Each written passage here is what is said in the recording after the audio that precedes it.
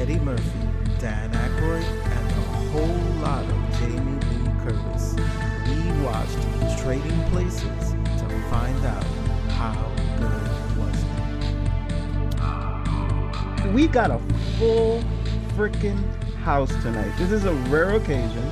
I'm going to start by introducing the cast and crew, and I'm going to start today with Joe AP because now when he shows his face, it's a special thing, an appearance by Joe AP. What is up, Joe? Good afternoon.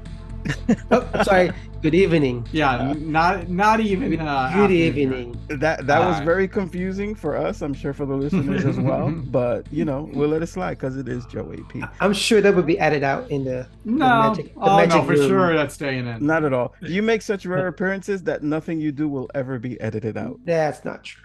You've just been warned, Joe AP. What is up, Dana? Hola, papi chulo, boricua número uno.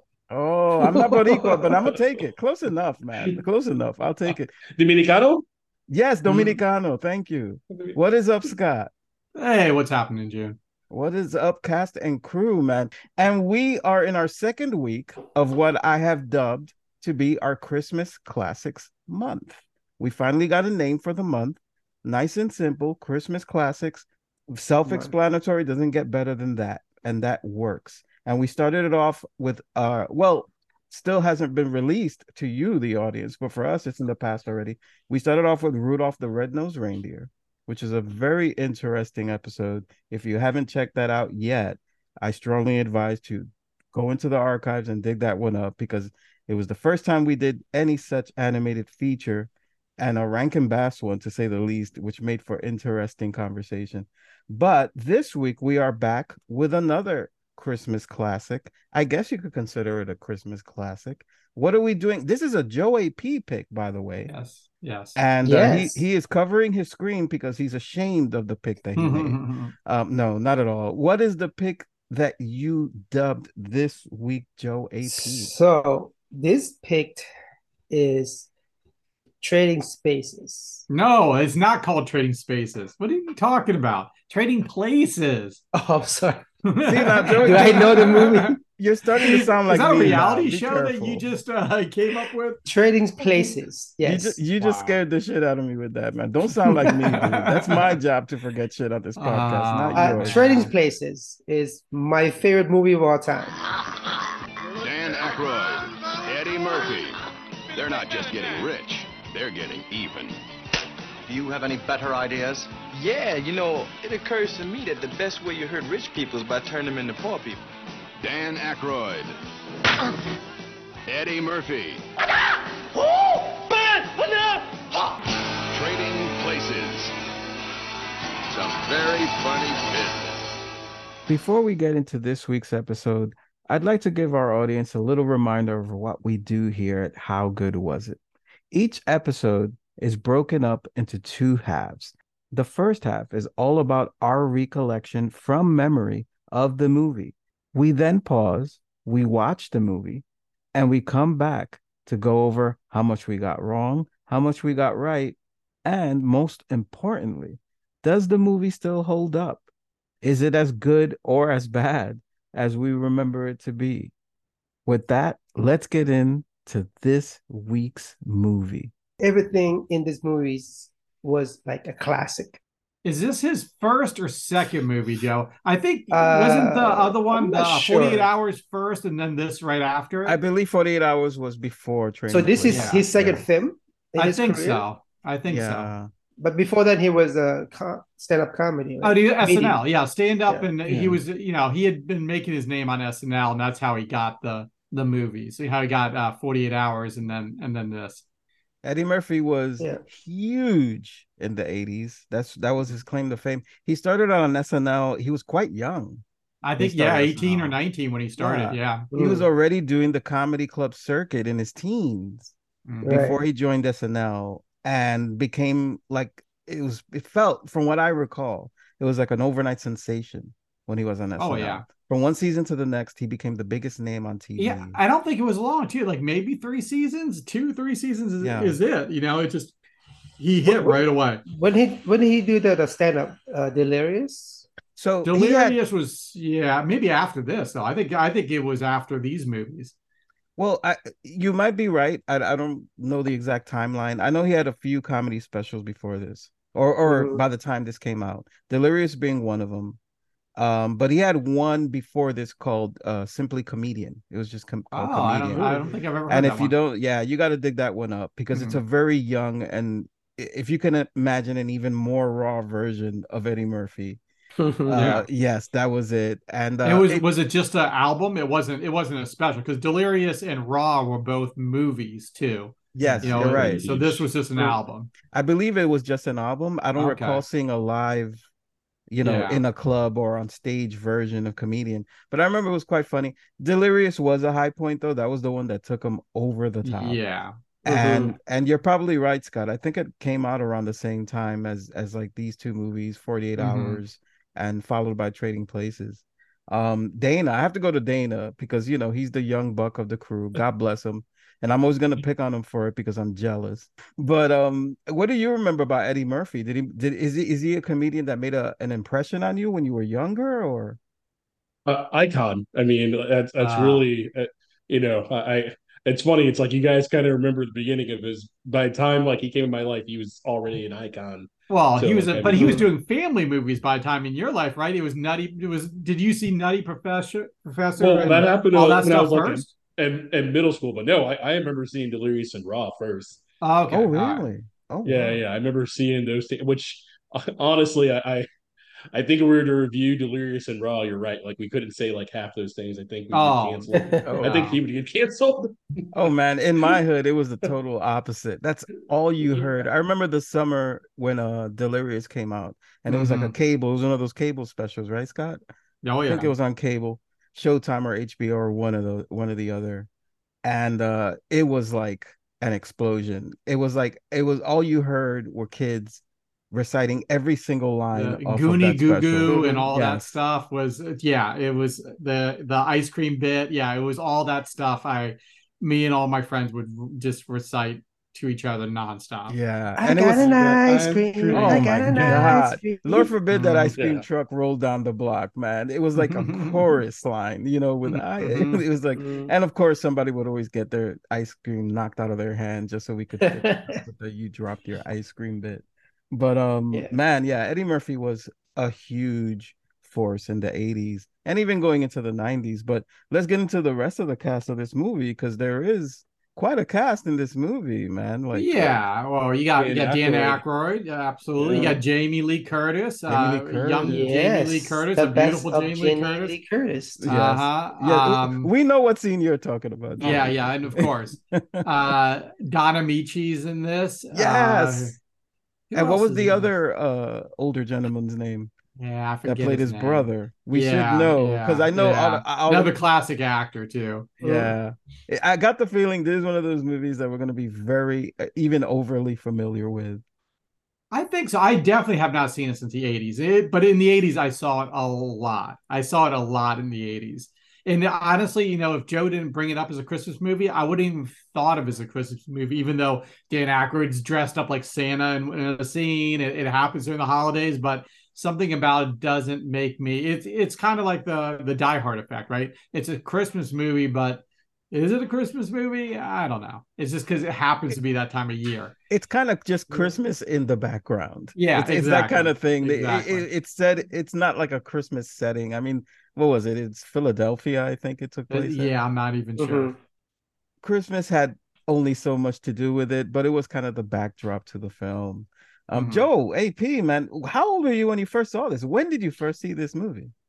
It's got to be in the late 80s. Really? Yeah, Oh, and okay. I think the late 80s. Are we going to Uh, guess at what year this came um, out? Do you guys want to give a guess? I would say the early 80s, right? At Yeah, 82. I think 83, 84. I think, for Oh. this one. I was gonna Somewhere say around there. 84, I guess, Yeah. but what do you think, Dana? That's basically how I feel. I'm like 80s, 84 I was born, so it had to be 2 years before that. And Mm. I hate you so Wow. much right now, Dana. um, it's a tough one though, because yeah, We I only a feel like couple it's been years out for so long. different. yeah. Oh, Yeah, totally, sure, man. Joe. Yeah. It's all in the Uh-huh. face. Totally, dude. Mm. So let's get into some more of the cast here. We mentioned Dan Aykroyd. So Dan Yes. Aykroyd is, of course, another SNL alumni. Mhm. And by this time he was very popular as well. He had a number of films under his belt. Things like, what was it, like Dr. Detroit, I think, Yeah, well, that's which not a was, great example of well, being a I don't Yeah, I good know was about to why. say, I one. was like, I don't even know that one. I don't know Well, why Yeah. that was him the and first one that popped I into think, my head. yeah, his movie Chevy career. Chase. This may be the highlight of his movie career because he had Blues Brothers, which True. is an iconic film, but it really didn't do great. That was another film that had a better afterlife than original run. But Hmm. yeah, I mean, I kind of think this is like his peak. He really didn't do great in movies. He had a lot of stinkers over the years. Ghostbusters aside, of course, Ghostbusters is probably that. I guess that is his most Murray. famous movie. Yeah, but he's more of a side character to me in that movie. That's really Bill Murray's movie, and then he's just one of the other guys. So Yeah. I think I would say that's his biggest movie. But after that, Trading Places, and I don't know, he's got a lot of bad ones after that. Yeah, he was quite What's the hit or miss. vehicle that he was in with Chevy Chase? Wasn't there like him and Chevy Chase Spies Like in Us. there we go. Oh I was about to yes, say, I was Spies like, Like I was, Us. Yeah, I yeah, totally forgot about that Actually, one. that's pretty good. That was one of it's his. an okay movie. I think it didn't do well. It did pretty poorly at the box office. no, I think you're right though. I think he's more of just he's not a leading man. He's kind of just an other Yeah, man. It yeah, happens. I'm sure he'd be happy to hear that. yeah. Exactly. Hey man, he had a great career and he's still going. I mean, he's still Yeah, around. yeah. I I just saw mean, him in something. I can't even recall, but yeah, he's still out there like playing really good support characters. So yeah, he's still acting. He's still Still making it. supporting character, huh? All yeah. this time. Well, Yes. he was in that new Ghostbusters, right? I think I as a haven't kind seen of any of the new cameo. Ghostbusters. I haven't seen the last Ghostbusters I saw was whatever the Ghostbusters 2 and whenever that came out. You're not really missing much. I Yeah, mean, it was yeah. okay. Listen, while we're on the subject of Ghostbusters, it wasn't too bad. It wasn't like horrible. I mean, especially compared to the that kind of reboot that they attempted with With the Kristen women, Wiig and yeah, yeah. I didn't see that. And then this Don't last one worry. has Paul No, Rudd and the kid from nobody Stranger saw it. Thing. Didn't see it, and they have a sequel to that coming out, I believe, the beginning of next Yeah. year. I think there's a trailer out actually as Yeah, we I've seen the speak. trailer for it. Yeah, Yeah. I think it's a But trilogy actually, which is the crazy part because I don't remember. I don't think anybody I know watched the first one. yeah. oh I mean, man. that came Everything's and a went trilogy quick. now. Yeah, it did. Yeah. It did. But yeah, back to Trading Places though, man. So what do we remember about the plot? I'm pretty sure we're probably well versed in the plot for at least for the most part. Yeah, the basic plot. Dana, have you have seen this Exactly. movie? I have seen this movie, and Okay. yeah, I literally only remember that part. Somebody's rich, somebody's poor. They Uh-huh. trade places. Yeah, well, yeah, that's basically the Yeah. gist of it, isn't it? I You mean, make it sounds very simple, but Well, it's yeah, deep. the plot's a little more to it. So, Joe, do you want to do it? Or you want me to do it? You can start, Scott. I think it'll come back to me pretty quick. I do remember it, especially the Jamie Lee Curtis scene. That's probably the most Mhm. impactful scene on me. But so it's two older rich guys. They make a bet that they could take someone off the street and basically give them Dan Aykroyd's job. Dan Aykroyd's like Mhm. their like kind of the head of their business, and they could have him switch places, and they would do just as good a job as Dan Aykroyd.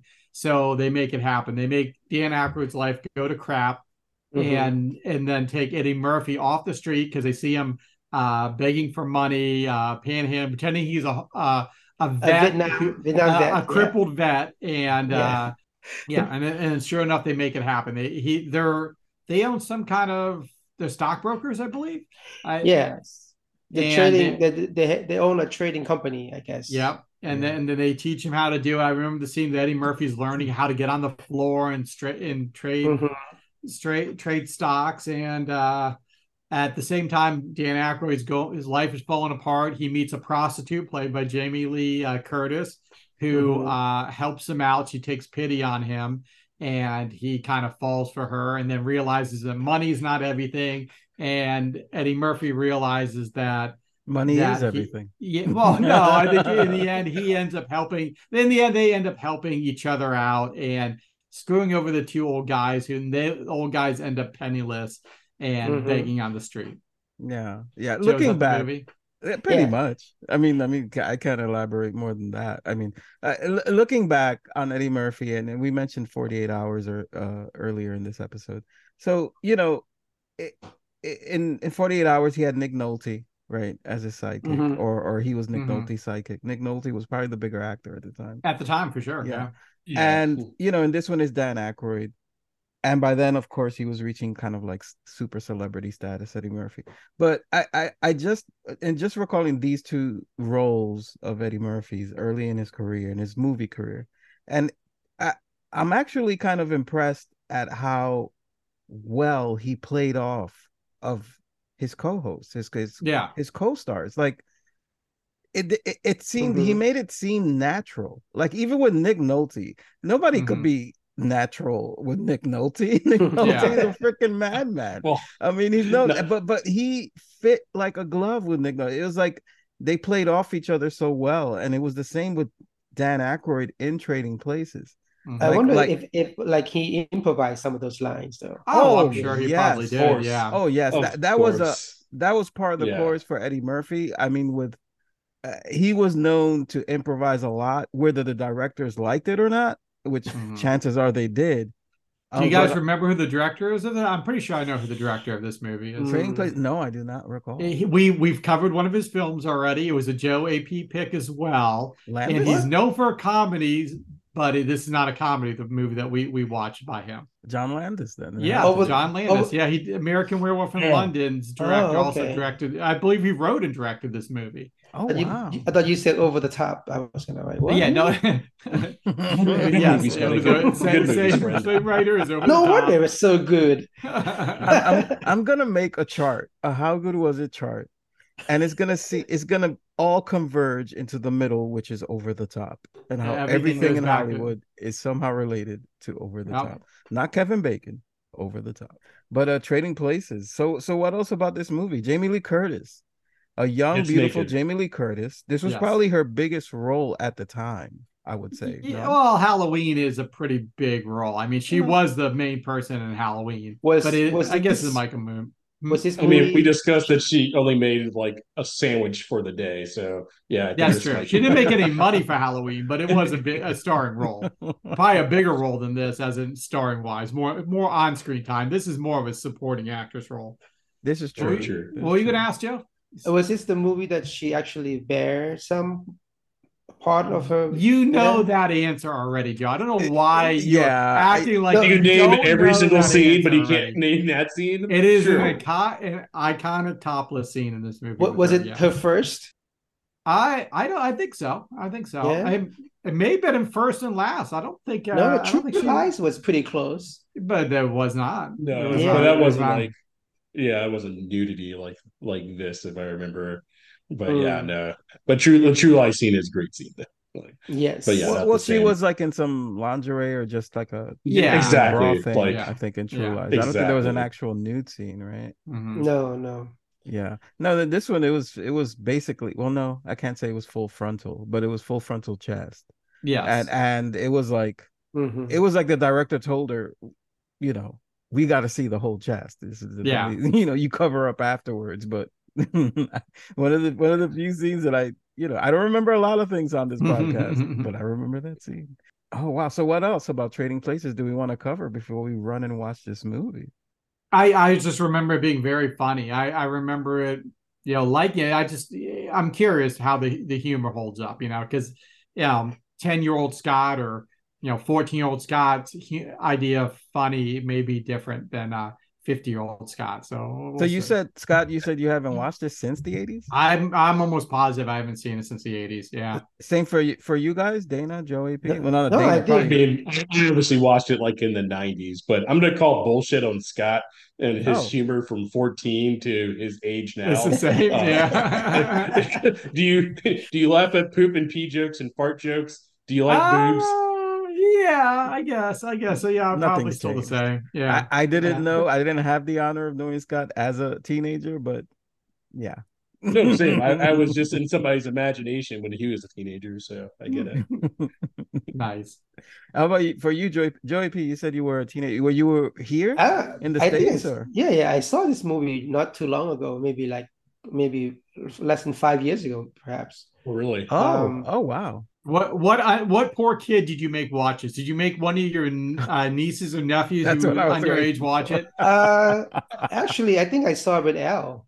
Oh, She really? remembered, yeah. Nice. Not, There I was do always love that movie that I theme. want to show, like certain movies I thought was good, like classic that Oh, I okay. think she should watch it too, like Coming to America. We watch not, it not almost to use once a your year. to use your terminology, Joy P. Did you make her watch this film? Because I you have said did. that before. I had to I had to convince her that this is a good movie. It's a class. And did Um, she think it was a Was good she movie? convinced? Yeah. um, I can't hard to tell because like I'm gonna take that as a no. she Yeah. laughs, but then again, there's a lot of jokes that kind of went over her head a little bit, but Okay.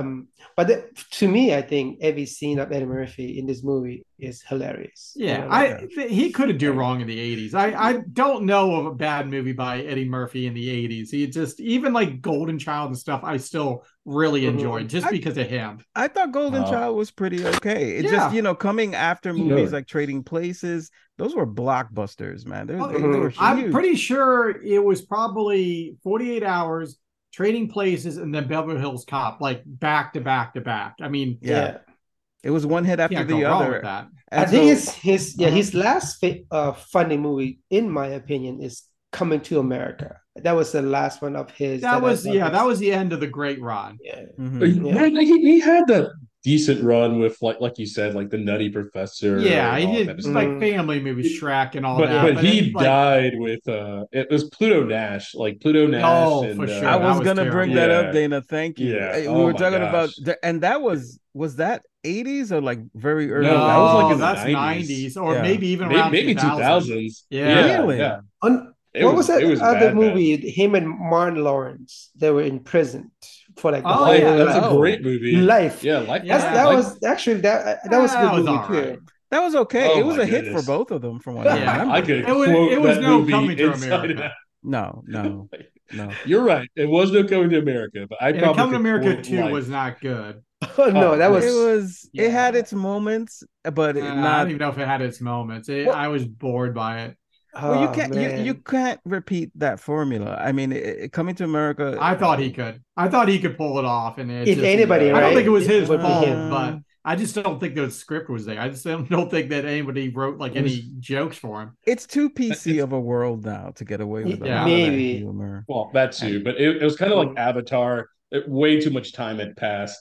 Like I Yeah, think I just to make agree. Yeah. that that's movie, true. like it was just not it. But I mean, he had some stuff. I mean, I remember he had a pretty good interview where somebody was just like, "Well, when did you fall off?" or whatever, and he was just like, "Well, Donkey makes a lot of money from Shrek, Oh no, so for I haven't sure. really fallen off." And I was just like, "Oh shit, talk your shit, Eddie Murphy." But Mhm. yeah, I mean, the family film probably just that's kind of where he kind of maybe did some of his better work since the stuff in the 80s. So I agree with what you're Yeah. saying. Just he's never going to be that action star kind of again where he could do no Well, I wrong. believe they're doing another Beverly Hills Cop with Get him. the Oh fuck out of boy. But here. yeah, I agree. I don't think it's going to work, but I do think they're trying it again.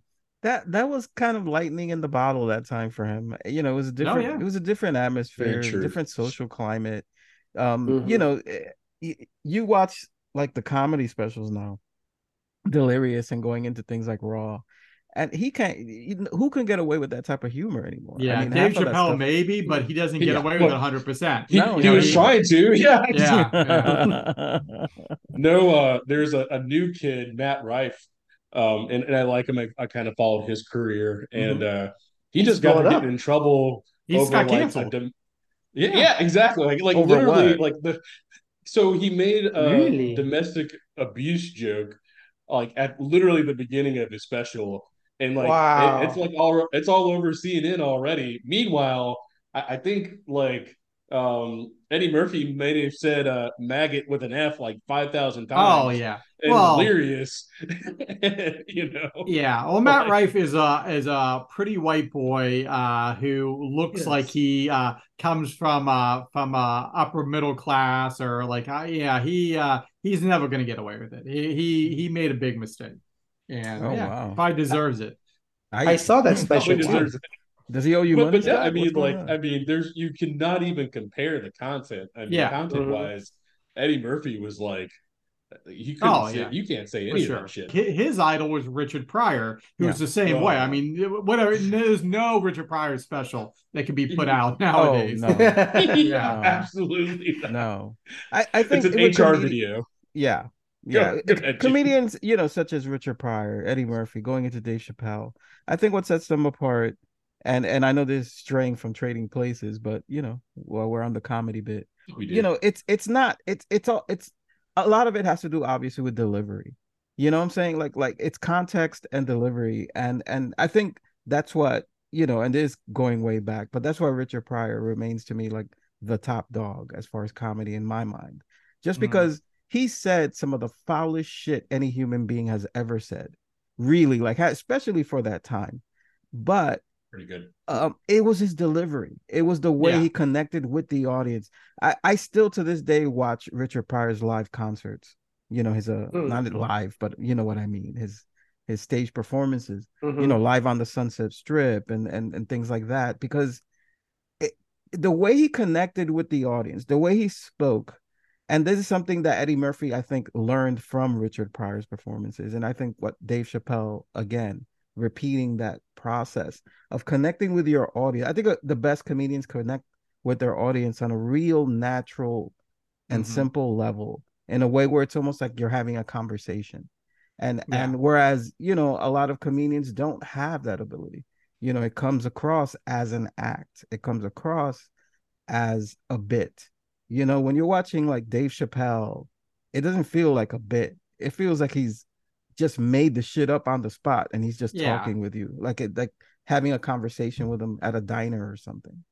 And I think the best comedians don't feel like they're punching down. They don't even though they may be saying something crazy, they're not it doesn't feel like they're picking on people. Now, Dave Chappelle maybe with the trans community is, and that's probably why he didn't get away with it. But I never got that sense from Eddie Murphy. Even if Eddie Murphy is making fun of gay people, I don't think that he was trying to do it in a malicious way. I think he was just commenting on something. I think Eddie Murphy needs to age like another 10 more years and do Hilarious. I think then he will be able to like get away with what he said. Well, just a few years ago, wasn't he talking about doing stand-up again? He says he wants to do it again. Yeah, he's actually they said he's out on the road again, which is crazy. Just out and just doing like comedy shows just randomly. Really? He'll just go and do it, but it's not like it would be a sellout, would it? I would go watch it. No, he's going to like it's not announced. Doing it. It's like a practice. Exactly. So wow, that'd be interesting to watch to see. I mean, to hear what kind of comedy he's doing. Like, what is he doing now? Has he tempered himself? I'm sure he's an older gentleman, more experienced, hopefully wiser. I'm sure he with is. A lot of kids. I want to say Eddie Murphy has like 9 or 10 kids. I believe it's like a lot of kids. Yeah. Wow. Yeah. So wow. Like I think the current wife is an absolute baddie. It's ridiculous. Really? Who's his current wife? I have no idea, but she is beyond fine. I'm like, how? And she kind of looks age appropriate, but she's probably still like 20 years younger than him. But like, he's a knockout. He dated one of the Spice Girl at one point, like one of the Spice Girl. I think so. Mel, Scary. I think you're talking about Scary Spice. Yeah, is it Scary Spice? She dated Eddie Murphy. Yeah, I didn't know that. I think he dated Mel B. Yes, Mel B. Yes, Mel B. Does not surprise me in the least. I mean, I remember that. That was like in her almost prime, late to her prime. Like, basically her peak, and he still is good. Good for you, Eddie Murphy. Hey man, he looks great. That's what I was gonna say. He's got to be in his 60s. He looks great. Yeah, man, looks amazing. Looks amazing. Just absolutely crushing it. Yeah. I recall. I mean, I guess he was promoting one of his last films. I think it was the one with again cast. The one with the Jonah Hill one. Thank you, Scott. Oh, you people. Okay. People, right? Yeah. Yes, and he was doing promotionals. He was on the talk shows, and they were like I think he was on Jimmy Kimmel or something, and they had mentioned how he's never owned a smartphone. He doesn't even have an email address. He's never So fucking cool. And I'm like, how rich do you have to be to live that lifestyle? You don't need a smartphone. That's amazing. No, That's kind of good in a way though. He can get away from not like be in the social media, looking at himself or that's it's like living in the darkness. He doesn't need to, man. He's up on Bubble Hill with his bowling alley and entertaining friends and whoever happens to be in the neighborhood. I mean, he's got the life, but God knows he's earned it. You know what I'm saying? He's a very talented individual. He's a great comedy actor, great comedian. I mean, one of the all-time greats. So, I mean, what else can be said about Eddie Murphy? So, trading places in Christmas movies. What can be said? A synopsis when trading. That's what can be said about Eddie Murphy. Yeah. Nothing. Honestly, I'm pretty excited to watch it. I am too. So what say you guys? Should we just shut the fuck up and watch this film? Yeah, I think it's time to watch it. All right, then you heard it, audience. We made that vote. We're gonna go. We're gonna run. We're gonna watch Trading Places. We're gonna let you know. I mean, I got the feeling there's gonna be kind of a no-brainer. I think it'll still hold up, but it'll be interesting to see if and what does not hold up. Thank you for joining us, Joe AP, and for picking this film for this week. It's nice to have a full house once again. Please, audience, follow, like, subscribe. Check out our YouTube. Check out the archives on our RSS feed, where you can get access to every single thing that How Good Was It has put out. And if you're on YouTube, don't forget, I'm gonna repeat what you hear on YouTube from every other YouTuber out there. Please hit the notification button, subscribe. That way you'll get notifications to when we put up some new shit every week. There's new content on our feed. Every week there's new content on YouTube. So check us out. Hopefully enjoy. Comments allowed. Comments encouraged. Give us your comments. What do you want us to review? What movies from your past? What are your thoughts on this movie, Trading Places? What do you remember about it? Let us know. And with that, let's say bye, guys. See ya. Goodbye. Bye, guys. Sit tight. We'll be right back with How Good Was It? Do you have memories about this week's film that you'd like to share with us? Hit us up at How Good Was It Pod, for X, formerly known as Twitter, at HGWI Pod. Make sure to check out our YouTube channel, where you'll find video promos for each and every episode. Welcome back to How Good Was It, where we review the movies of our past and even the present sometimes when we feel like it, to see how they hold up in this modern age. And this is the second half to our Trading Places episode. What is up, Scott? Hey, welcome back, Jim. Hello, Dana. Hola, senor. Oh, I love it. I love it. I always wait for that. And, of course, the incomparable Joe AP, we're very blessed to have with us, and this is his pick. What is up, Joe? Hello, guys. Good evening. Yes, this is the second half to our Trading Places episode, a movie that I personally haven't watched in years, and it was really interesting. I just finished watching it literally like about a half hour ago. I think we're gonna have a hoot with this one because there's a lot to discuss with this film. So let's get right into it, man. Oh, and I forgot to mention before we do get into it, this is part of our Christmas Classics month. All month long, listeners, we are doing Christmas related movies, mostly movies, hopefully movies that are regarded as classics, because if not, that Christmas Classics moniker is gonna go to waste. But please tune into all month for Christmas themed movies, or at least movies that have something to do with Christmas, I guess.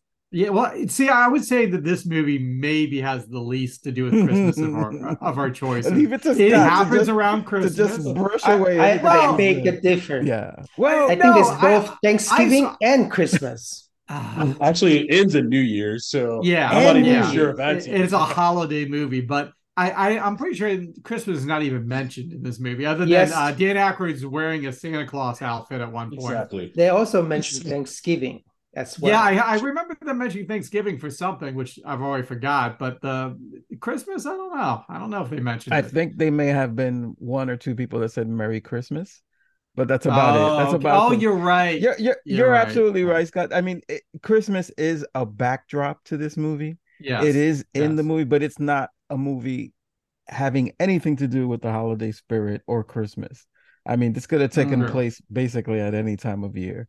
But Yeah. listen, don't shit on Christmas classics. Okay, Oh, I sorry. just Yes, built it Christmas up. I classic. just built it up. So let it stand, man. Let I, it stand. I will get my nieces together and we will watch it around the fire this year. We will watch Trading Places. They will love it. But let's do a jump into this movie because I think there's gonna be a lot to talk about. Do we want to go into any facts and figures, or do we want to go straight into the plot? Oh, let's go straight into it. We can get into facts and figures during Okay. So the recap. I wonder in this movie how many days did they trade places? No, places. Yeah, trading spaces. Trading spaces, by the way, is like a home improvement. Yes. Yes. I accidentally did that first because of you. So good job, Joe. I know I keep forgetting. It's okay. So how many days do you think that they switch place? I don't think long. It I wasn't think long. it's probably a month, right? It's probably pretty much a month of December, I think, is because I think it's happens right after Thanksgiving and then all the way up to New Year when they're on the trains, New Year's Eve. So I was gonna say that it even take that long. I thought it was gonna be in the space of a few days or even up to a week. But you're it right. seems like it. But Eddie Murphy becomes a genius. Like he understands the stock market very quick. It's a common sense, though, the observation. And he's not from the ghetto. Is that why he can't understand the stock market? Is that why, Scott? Tell us why you he can't trying to say, understand the stock Scott? market. Because I'm looking at what they're doing and I have no idea what the hell's going on there too.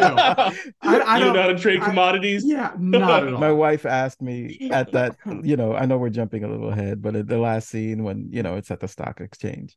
And she asked me, she goes, I never understood stocks. I was like, it's just the white man's gambling. That's all it is. That's all you need to know. But just tell her all I know is I think it's all involves pork bellies because that's all I remember. Pork bellies and orange juice. I think that's the entire stock exchange. Yeah, I think that's it. That's all you need. Well, according to this movie, those are the two most important things on earth: pork bellies and frozen. Lots of pork bellies talk. Yeah, all the time. Pork bellies, pork bellies. But yeah, man, let's jump in, man, to Trading Places because this is gonna be a lengthy one. I got the feeling.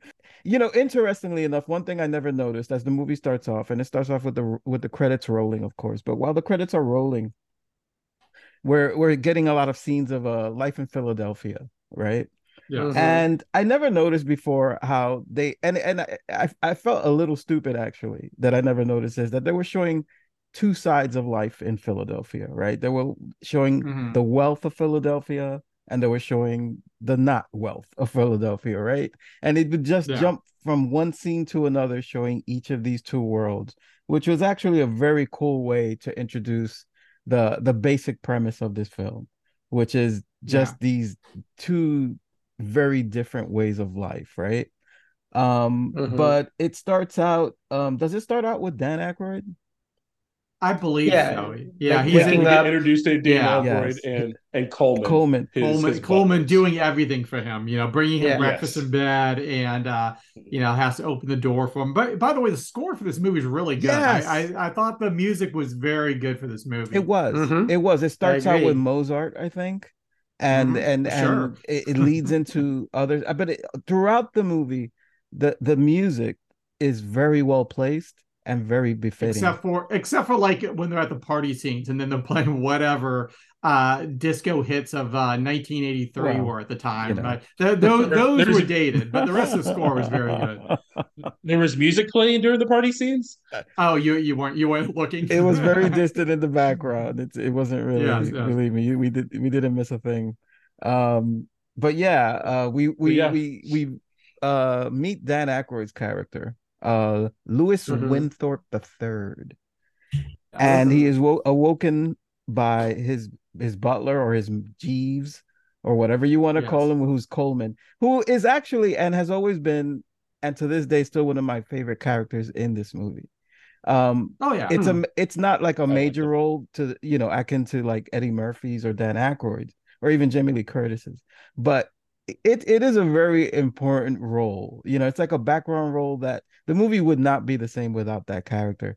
And it's so well played. I don't know the actor's name. I have IMDb up and I should look Yeah. it up, but He has a weird name. It's I forgot his name, but you remember him also from the Indiana Jones yes. movies. He was Indy's professor, boss, or dean, or whatever he was. Yeah. The first one, or the first three, yeah, I he's in believe, a is few the of first them three. at least. Yeah, he passed away in I want to say 92. Oh, did he? Yeah, Oh, wow. yeah, he died. Pretty much all the older guys in this movie all died around the same time. Ralph Bellamy and Don Don Ameche, Ameche died yeah. in around the same time, like 91 and 93, I think. Yeah. I mean the two old guys. Yeah. Yes, Yeah. the Dukes. but The but yeah, so we meet Louis Winthorpe III, and his very lavish lifestyle. He's being served breakfast in bed by his butler Coleman, and Coleman does everything. He shaves him. I mean, Mhm. like He's he does reading. the whole Yeah. nine. Like it's something out of like 1892 or something. Yeah. Like I was like, damn. But he wouldn't even open his car door. He walked out there, yes. stood by his car door, and waited for Coleman to come walk and open up the door for And him. may I say, Yeah. well, it almost looked a little annoyed that he had to wait for Coleman to open the door for him. for like, sure. what's taking Mhm. Coleman so long to open my damn car door? And we get a little peek into Lewis's lifestyle. He's a bigwig at some kind of stock exchange company, some kind of Duke and Duke. Yeah.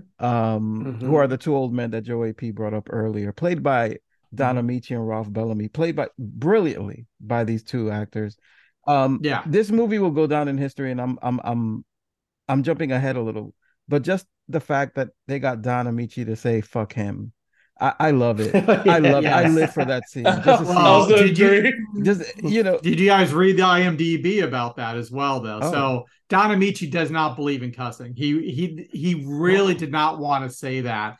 And he was really upset, put his foot down, said he would not do that line. And finally he caved in, but only did it one time. He's like, okay, I'm going to do it once, and that's going to be the take. If you don't like the take, fuck you, because that's it. I'm only going to say it one time. I'm so glad he did. That was the only take of that shot. That was a 1 second scene, him saying that, but it was enough because it was gold. The way he said it, you fooled. It could have fooled me that he didn't want to do that scene because he did it so brilliantly, and it's a very small scene, but it's enough.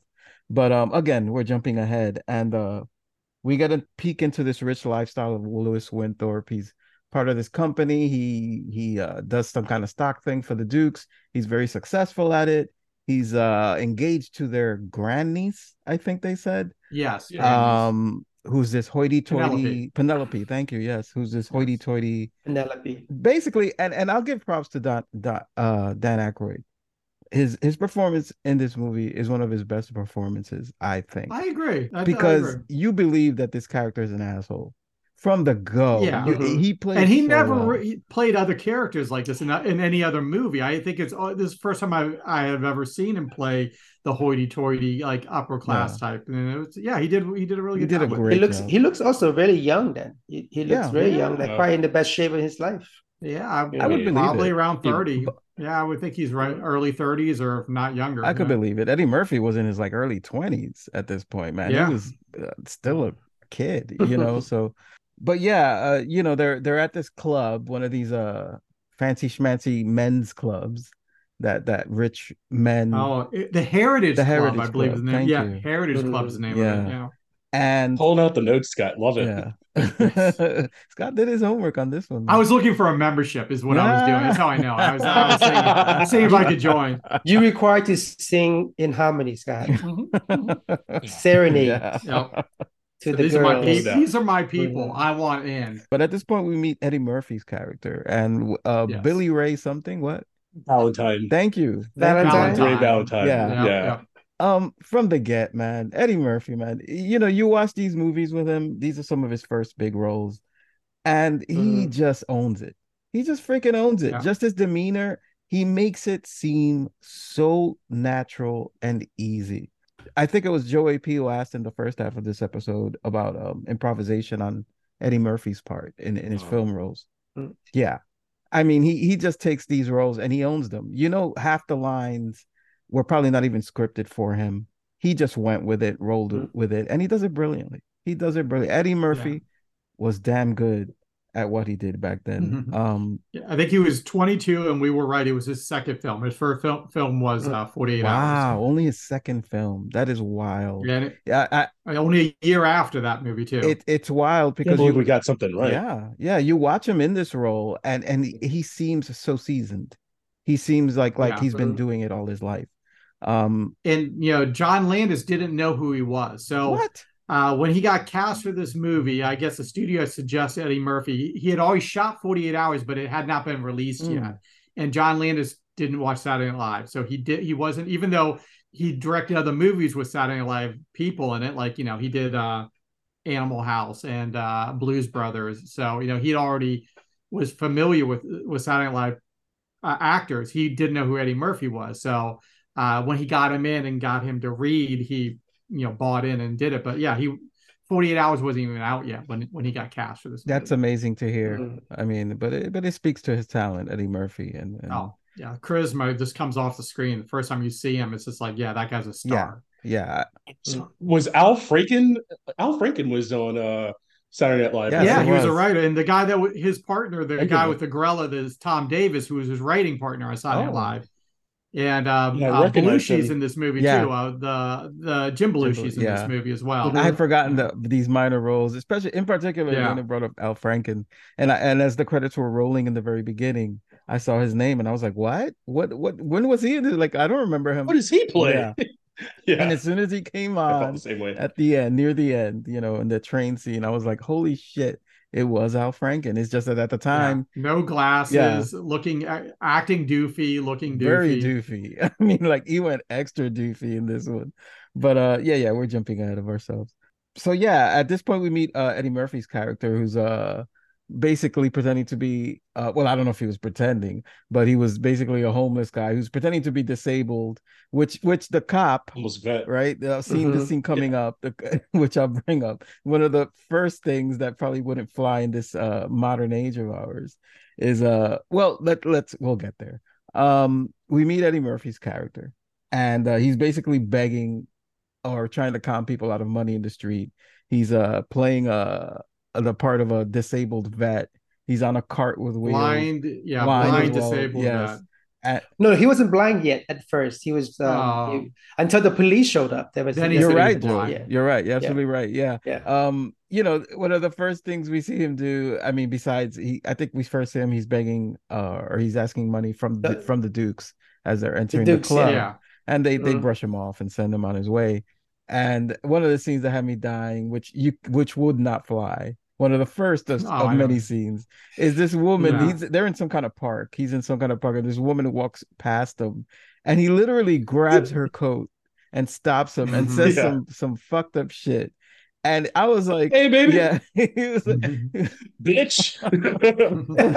I was like, "Wow, you cannot do that today." Like to stop it, to even depict stopping a woman, physically stopping them from walking. But it was a funny scene nonetheless. It still holds up. And then we see these two cops come to confront him and saying that, look, we've had reports of some guy trying to con people out of money.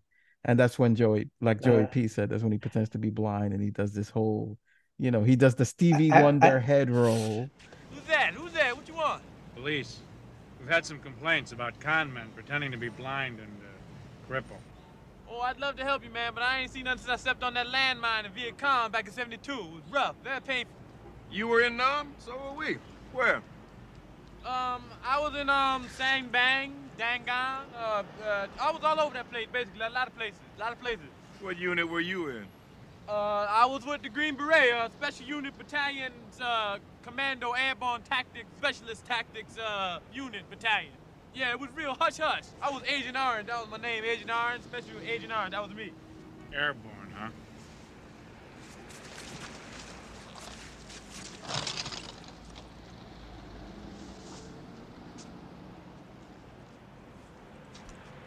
I can see! I have legs! Oh, shit, look at this! Man, I can walk! Jesus! Praise Jesus! And again, he improvised that shit. I mean, it was pure Eddie Murphy gold. But basically he knows he fakes the funk and he gets away from the cops. He basically talks his way from the being taken away by the cops, and he's walking Mm-hmm. by the Heritage Club or in front, and he sees a cop car circle the corner, which to this day I don't understand why he would give that pause, because if these two cops on Yeah. foot didn't take him in, these cops in the Mm-hmm. car are not going to stop to. But it gave them an excuse for what follows, which is at the same time that he turns around to avoid this squad car, Winthorpe, Dan Aykroyd's character, is walking out of the club, and in his briefcase he has the Mm-hmm. payroll and all this important shit, and he accidentally bumps into him. They bump into each other. Winthorpe falls to the ground, and he's like, on some help, I'm being attacked, I'm being mugged by Mm-hmm. this guy. And Eddie Murphy's like, you're fucking crazy, I'm not doing anything. But he gets taken away, and of course Winthorpe takes all this credit like he stopped some major crime spree or some shit. Yeah, well, the first cops have to chase him through the Heritage That is Club. true, He yeah. has Winthrop's briefcase, and the cops start chasing him. So he runs in there, runs around, ends up going under a table, comes out the other side, and every cop has their gun trained to his face. And Mm-hmm. then what does he say? He say, "Is there a problem, officer?" I think is what he says Yeah. when he comes out of there. Yeah. That actually led to kind of my favorite part when the Duke brothers start questioning him. And I guess that's kind of something that they just retrace some of your steps. When we first kind of meet the Duke brothers, they're arguing about just kind of the nature versus nurture You are correct, thing when sir, it yes. comes to science and genetics Mm-hmm. and all this other stuff. Like, is it the environment, or is a good man going to be a good man? And so, as they kind of argue through all of that, this part's happening, and they're just like, aren't you you're a criminal, right? You grew up in a broken home, right? Like, kind of just Rob Bellamy's super character, shitty yeah. question. Yeah, just going down that line of questioning of like, it's like, yeah, your father probably wasn't around, right? And I think that part was really good, as it wrapped up that scene of just, okay, what is the movie about? The movie is about to be about Yeah. this. Yeah, So yeah, you're right. that was You're right. And it absolutely set up the premise of the movie very well, actually. And what they were talking about was of course, it leads to a wager, and that's the whole thing behind this film. And what I found the scariest part of others is that one of them mentions that we've done this before. And I was like, what? I was like, I never caught that when I saw this one as a teenager. It just makes you speculate as to all the corrupt shit they must have done throughout their lives as two wealthy men. But yeah, they set upon putting this wager into effect, and it's the wager of if people are products of their environment or their bloodlines. Mm. And who wants to take it from here? Anyone? We love when you do all the Okay. work. You were doing so well, Okay, June. shit, then I'll keep going. Yeah, I could You, talk if you you want. lazy bastards. Oh, no, go, Dana. Go ahead. We are at the part where the spark is made for the idea and made for the bet, like you said. Mm-hmm. So they're discussing that about just, what are we going to have to do? It's like, hey, we could get that guy, and that guy could run our business. But what about Winthrop? And it's just like, oh, we just got to make sure he's in a bad situation, but will he turn to Mm-hmm. crime, or will he figure it out? So right then and there, we're going to find a way to make that happen. As that simultaneously is kind of happening, we visit our favorite character, Billy Ray. Actually, I guess before Billy Ray, we actually have dinner first, but I do love the fact that Billy Ray's in jail. Mm-hmm. But while that's happening first, you said Dan Aykroyd's character Winthrop's taking all the glory. Yeah. He's at yeah. dinner with his little sweetheart, the grandniece. Fiance, yeah. The most awkward fucking dinner ever, where you have poor Coleman over here doing a flambe dessert, and and she's all like, oh yeah, Louis, Coleman, did you hear what Louis did today? And she's like, I want you really bad, and she just kind of try to hint to him while Coleman's trying to make stuff. And as she tells him like, hey, I want you and I want you now, she's like, all right, Coleman, we no dessert. We'll go ahead and take our business into the to the privy, into the living room or whatever. And it's like, well, what do I do with this dessert? You could have it. which is I think a thing that I like so much of this movie. It's like it's a bunch of rich assholes giving stuff that you don't want. Yeah. Even in the club prior to one of them was just like, "Oh, I didn't forget it's the holidays." Yes. The Christmas bonus. And they're Oh, just yeah. here, here's $5. Yeah. And, Wow, thanks. Maybe I will go to the movie all by myself. This movie has so many quotable lines. I mean, we spent, I remember that summer, just every day we would quote a line from this movie to each other, given whatever circumstance. And that was one of them. Is like, maybe I'll go to the movies by myself. It's like it's whoever wrote this movie, the writers were brilliant. That's all I gotta say. Yeah. But please. Oh, and also, the scene with Coleman with the dessert, right after he says, "You can," yeah, no, Coleman, you can have it. And the next scene you saw, it shows him dumping it in the garbage can, which, yeah. And that's when actually, as he's dumping that's when he gets the call. Yeah, Dana, take it away, man, please. Yeah, I didn't even know, and that was weird to me too. I guess I didn't know that when I first watched it a while ago, that he also works for the Dukes, and he's kind of being told about the experiment. So he takes the phone call. Oh, there's an experiment. Oh, I need to, set up Lewis. Okay, like hangs up the phone. It's basically like, yeah, assholes. But we go back to our guy Billy Ray, who is just in jail. He's spitting all these amazing scenes of just like, yeah, man, I'm in jail, but I'll be out soon. My bitches will be here. I know kung fu. I'm actually I think he said that he was a chain belt, which I thought was a fantastic line. Not a black those belt, are not a sure. blue That's belt. got to be Eddie Murphy. That was all without for a doubt. sure. That's all his ad libs there, I think. He was crushing that whole little scene of just like, oh, I'm a chain belt. Where are my bitches at? I actually know karate. So just really just blowing up. Tell how you beat on a cop. Wasn't no cop, man. It was cops. Plural. 9, 10 cops. Beat the shit out of 10 cops and had to change my whole strategy around. Yo, when they brought you in here and booked you, you was crying like a pussy. Yeah. That's cause as one of the cops fell, he threw tear gas in my face. And that's the kind of shit they use on crowds, man. I still walking in here like a man, so get out of my face, all right? I mean, you beating up on a man, you putting a man in the hospital. How come I don't see no marks on you? Yeah.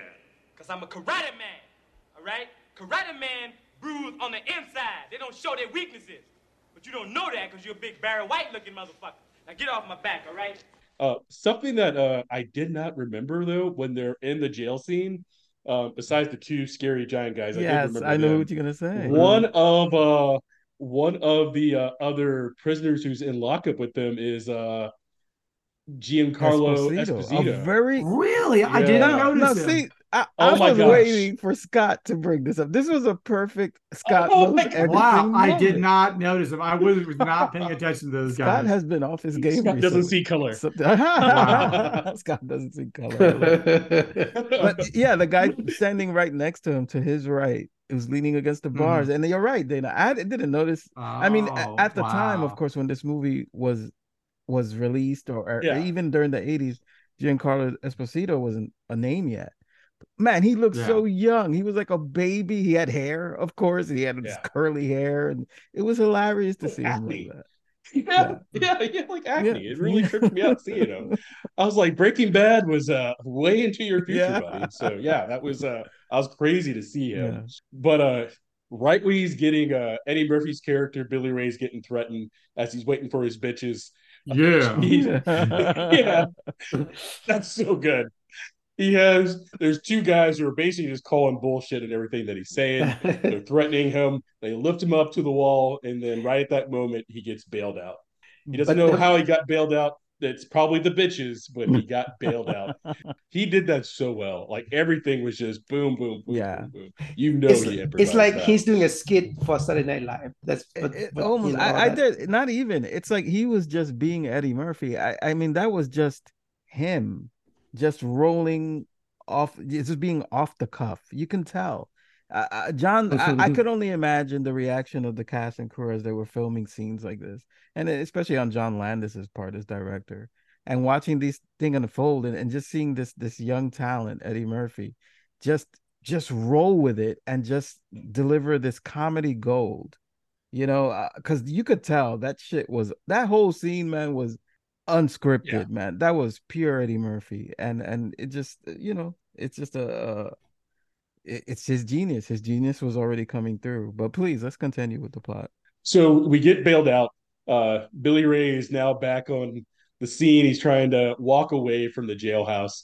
And as he's walking away from the jailhouse, who do we find? We find our two Duke brothers who are just like, hey, man, you care to have a conversation with us? He immediately recognizes them from the club. And he's just like, yeah, I'm not into whatever hustle you have going on, whatever. And they're like, no, man. Why would we, set you up? We're the ones who bailed you out. So we now start on the track of the Dukes trying to introduce him to the new life, which he had the right frame of mind. Who the fuck gets picked up and it's like, hey, by the way, we're going to drop you off to your new lifestyle. So he is skeptical the whole entire time. He gets, he's just like, hey, this is now your home. Coleman is your butler. And he's like, hey, man, I don't want to do any of this funny stuff. They try to tell him to take a bath. And he's like, yeah, we got the jacuzzi. He's like, I don't know what no jacuzzi is. And, it's like, I know you guys are into that gay stuff. Yeah, exactly. And then he's like, oh, bubbles. Oh, okay. Well, I guess the only way we got a jacuzzi back in my days if somebody farted in the tub. Yeah. It's so yeah, I mean, he's now being introduced to his real life, his new life of just like, hey, this is your home, as he starts stealing stuff. They're like, pocketing everything around him. This is your home. This is your place. And you're stealing your own stuff. Yeah, he was already pocketing like cigar in the limousine already. But then the whole entire time, just that was his whole MO. Which anybody who comes up, I don't think you had to be, super poor, but poor enough where this is a dream that nobody just comes to you and says, hey, by the way, here's all the rich stuff and it's all belongs to you. So so he's being made out to figure out life, and we understand that he's going to be heading towards the life that Lewis formerly had. Before we do that, we do find our friend Lewis, and our friend Lewis is actually he's at the Heritage Club now. Yes, he's at the Heritage Club again, where they're doing their pledges, they're doing their table, and they have an accusation out there as far as was it just straight up just who took this money? Somebody took money, and the head of security had said there was been theft, so they marked three $50 bills with a red X, and somebody witnessed somebody put it in their pocket. Yeah, some elaborate plan of everybody stand up, put your left hand on the person's shoulder, and then reach into that person's pocket. It's okay. All right. It's a whole thing. But yeah, sure enough, Dan Aykroyd has a $50 bill. It was a lot of fuss for $150. That's all I got to do. Yeah, right. Is that our first time that we meet Clarence Beak? Clarence Beak was the one who actually did the planting, right? Yes. So I guess a part that we skipped was when we first get introduced to the Dukes and Winthrop. He's doing the payroll like you stated, but a name that comes up, he's like, hey, $50,000 for Clarence Beak. There's no employee of such name. I looked through the files. But later on, we find out who he is, but he's basically just your good old he's the old age Michael Cohen. He's a fixer. That's what it sounds like who he is. Well put. Well put.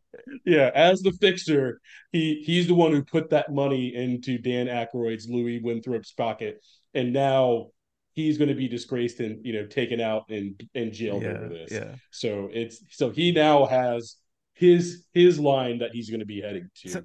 But before we find out more to what he's happening, we do go back to Billy Ray and Billy Ray learning the part of the business.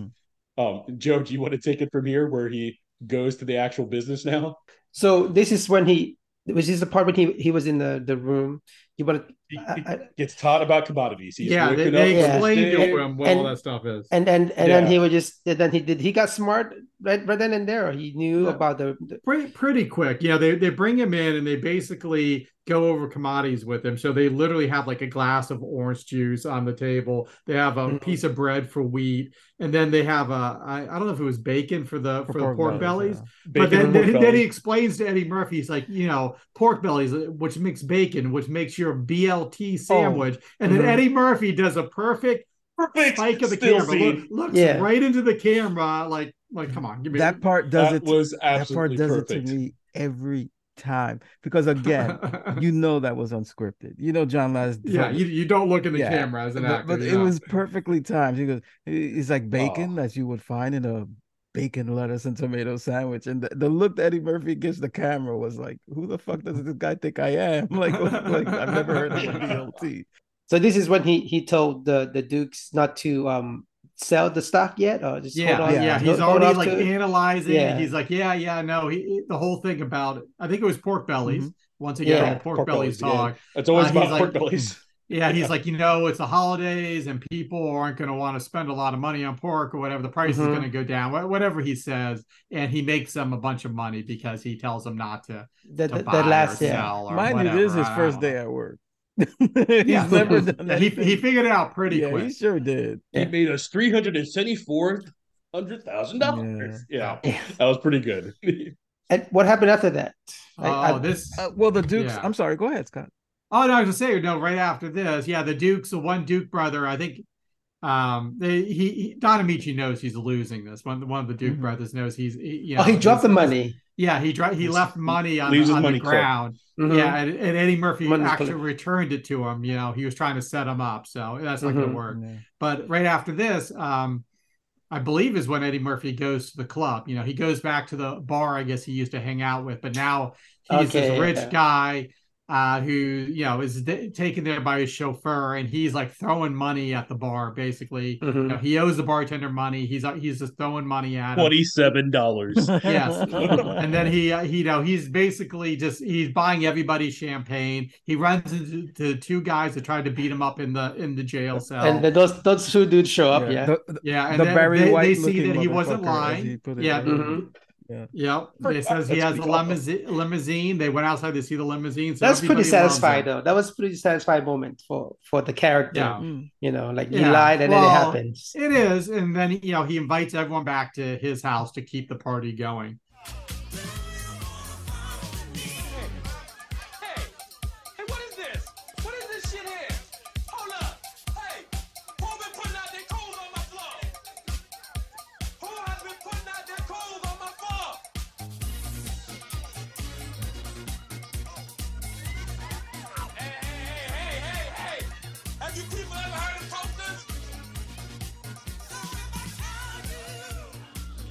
Like me to prepare some more hors d'oeuvres for the guests, huh? Fuck them. I don't know if it cuts to Dan Aykroyd in jail then, or if you do the party scene next. But they do go back to Eddie Murphy's place in New Crib, and then they're all said now his attitude's changed. He sees people making a mess inside his stuff. And he gets mad. Goes up, the butler tells him that somebody's up in his room, runs up there. There's a topless lady in the room, and he doesn't care. He just wants her out of there. He wants all of these people out. He throws everybody out of the party because, now so what does that mean? What does that mean? Does that mean he changed or he's seeing things he's changing already? He's seeing things differently. One of the things that I've noticed upon revisiting this movie is they handled that very well. The transition that both of these characters go through, as humorous and over the top as it is, right? They capture that very well. And to both actors' credit, they played it very well. Where you see Winthorpe on a decline, like it's just getting worse for him, and as he's making the realization that he's not in that lifestyle anymore, and he just gets lower and lower. At the same time, you have Eddie Murphy's character, and this was the first scene to attest to that.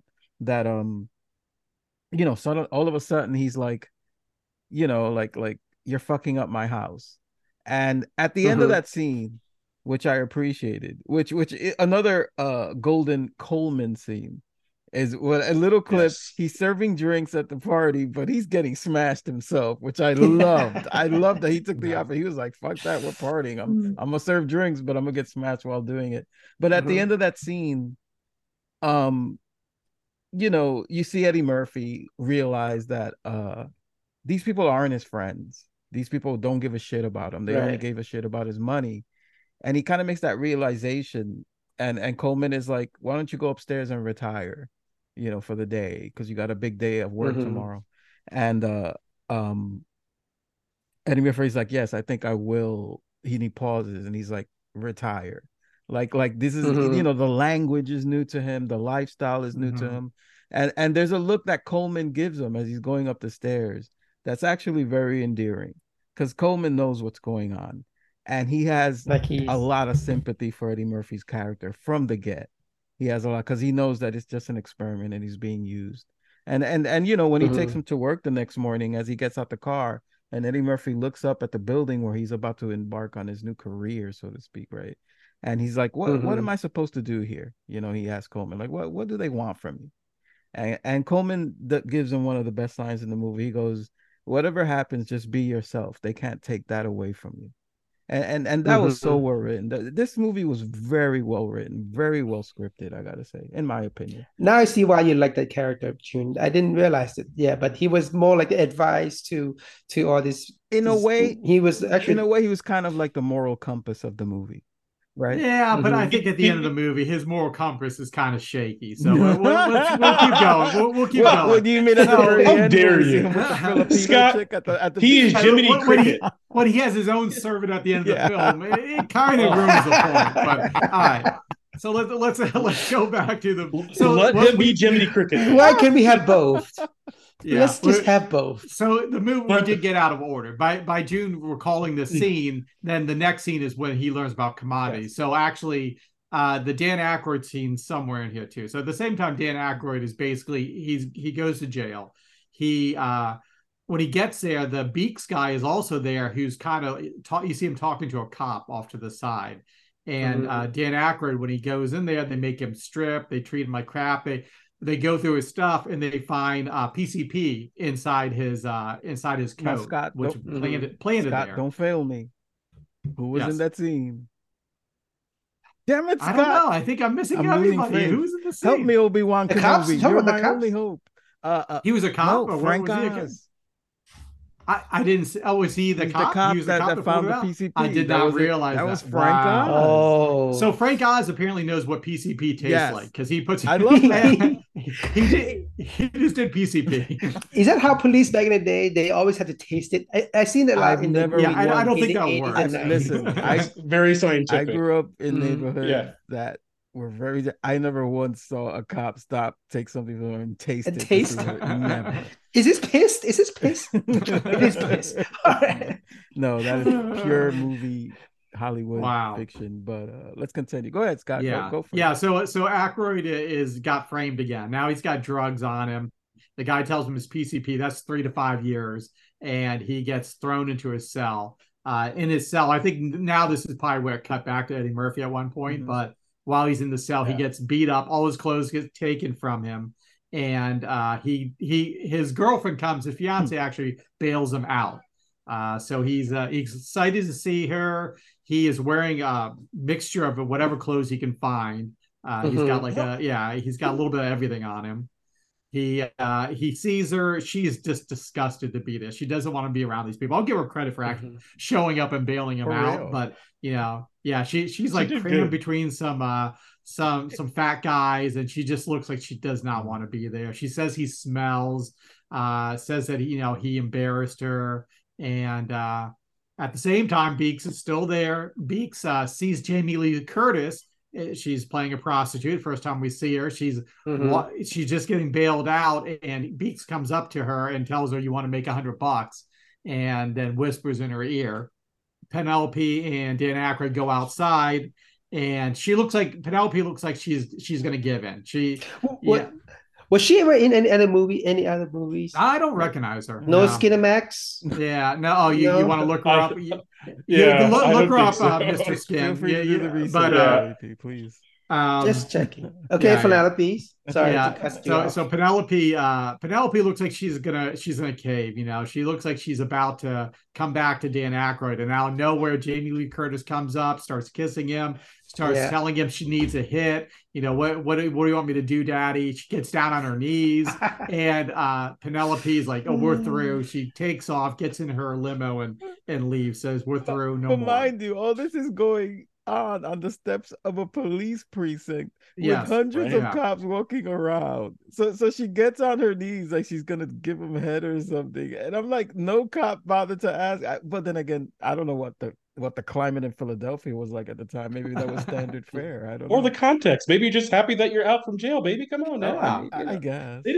Yeah, at that point, yeah, that's when we're introduced to Jamie Lee Curtis's character, who's plays a prostitute, I guess, in this movie. Hooker with a heart of gold. Sure is. That's right. Do you want to keep going, Scott, or you want to? Yeah, sure. So, Dan Aykroyd tells her like, hey, you pay for a cab, you bring me to clubhouse. I think to the clubhouse or the bank or something like that. I think he wanted to. He's like, to the bank actually. first. Actually, no, back home. House. If you give me $20, he went back. Give me $20. My butler will give you $50. Yeah. Then he'll drive you wherever you want to go. Gets there. Exactly. Coleman's being a dick, right? Pretends like he doesn't know him. My name's not Coleman. I'm not gonna let you in. I'm gonna call the cops if you don't get out of here. So Dan Aykroyd is like, he can't believe it. Coleman's acting like he doesn't know him. His key doesn't work anymore. So then they take a cab to the bank, and then he tries to write out a check for $10,000. I don't actually, remember how much it was. At first he asked $500, and he just, you know what, just make it 1,000. Yeah. And then the bank comes out and tells him his account's been frozen by the IRS, and that his credit cards need to be seized, and he is out of luck. He's shit out of luck. Yeah. So now his life's getting even worse. He has nowhere to go, right? He goes outside, has nothing left, and Jamie Lee Curtis is like, well, I got to go home. I've been doing this all day. Don't worry about the $20 for the cab ride. I'm just going to go. And basically he begs her to, take him with her, and she feels sorry for him. I don't know why she feels sorry for this guy. This guy is a dick the whole time he's around her. I don't know what she sees in him, but she takes him home and tells him, okay, you can stay here, but rent is not free, food is not free. You're gonna have to figure out some way to pay me back. And then she proceeds to take off her top, and while he's staring, gawking at her, he's like, and this is also not for free. And then she closes the door on him. And of course, each of us rewound that part probably like at least 10. Further down. Oh yeah, you're right. That was burned in my mind. I don't think I've ever not forgotten that part of the movie. Seeing that at like 11 or 12 years old, I think I'll always remember that part of the movie. Well, I screenshot for you, Scott, so you could have it forever now. Thank you. Very classic. The deal was that he was just like, hey, in this bank, I have $150,000. And so that was part of it, because remember, she just saying that you're my commodity.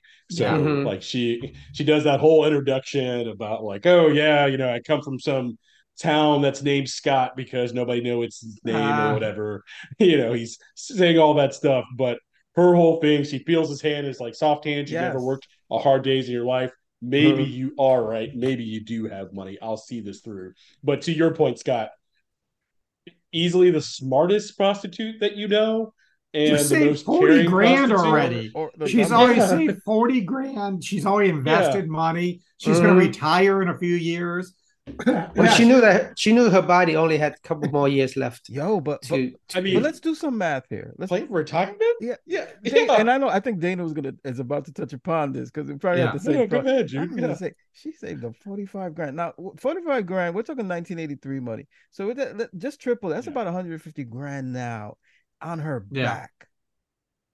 I mean, holy smoke, this woman was for the streets. Yeah, pre condom days too. Yes, in the middle of the AIDS epidemic. Yeah, AIDS crisis. Yeah. How many years? This woman was working overtime, man. Just slaying guys. like holy shit, 45. Respect grand. The hustle. Yeah, but she does have a loyal customer that comes on cue. With flowers, it comes later on. So with Jamie Lee Curtis in real life in this movie, this was her first movie that really was more of a big budget movie. She had done all horror movies before this, as doing Halloween kind of gave her that scream queen thing. So she had done a series of horror movies. This is her first like mainstream movie, and she remarked that this is the first time anyone actually asked her to take her top off. She's like, all the horror movies no one ever once suggested. Second I do a mainstream movie, that's the first thing they ask me. So she was a little bit bitter about it, and I don't blame her. That's I appreciate it's kind of messed up. So, but I don't blame her. Yeah, exactly. Yeah, tough for women, man. Like, there's no doubt about it. Like, and Halloween, I talked about how she was like a Bitcoin, and I was saying about like dime piece. She's a quarter in this. She's what? I forgot. Job well You're done. right, Dana, man. I totally forgot. Yeah. I too had some words, but to be fair, Jamie Lee Curtis, it's 80s Jamie Lee Curtis versus 2023 Jamie Lee Curtis is a difference. So I'm sorry. I'm sorry, JLC. I do strike it from the record, but yeah, she was a banger. She was she's a 10, bro. Fire. But yeah, Trading Places. Let's go back to the plot.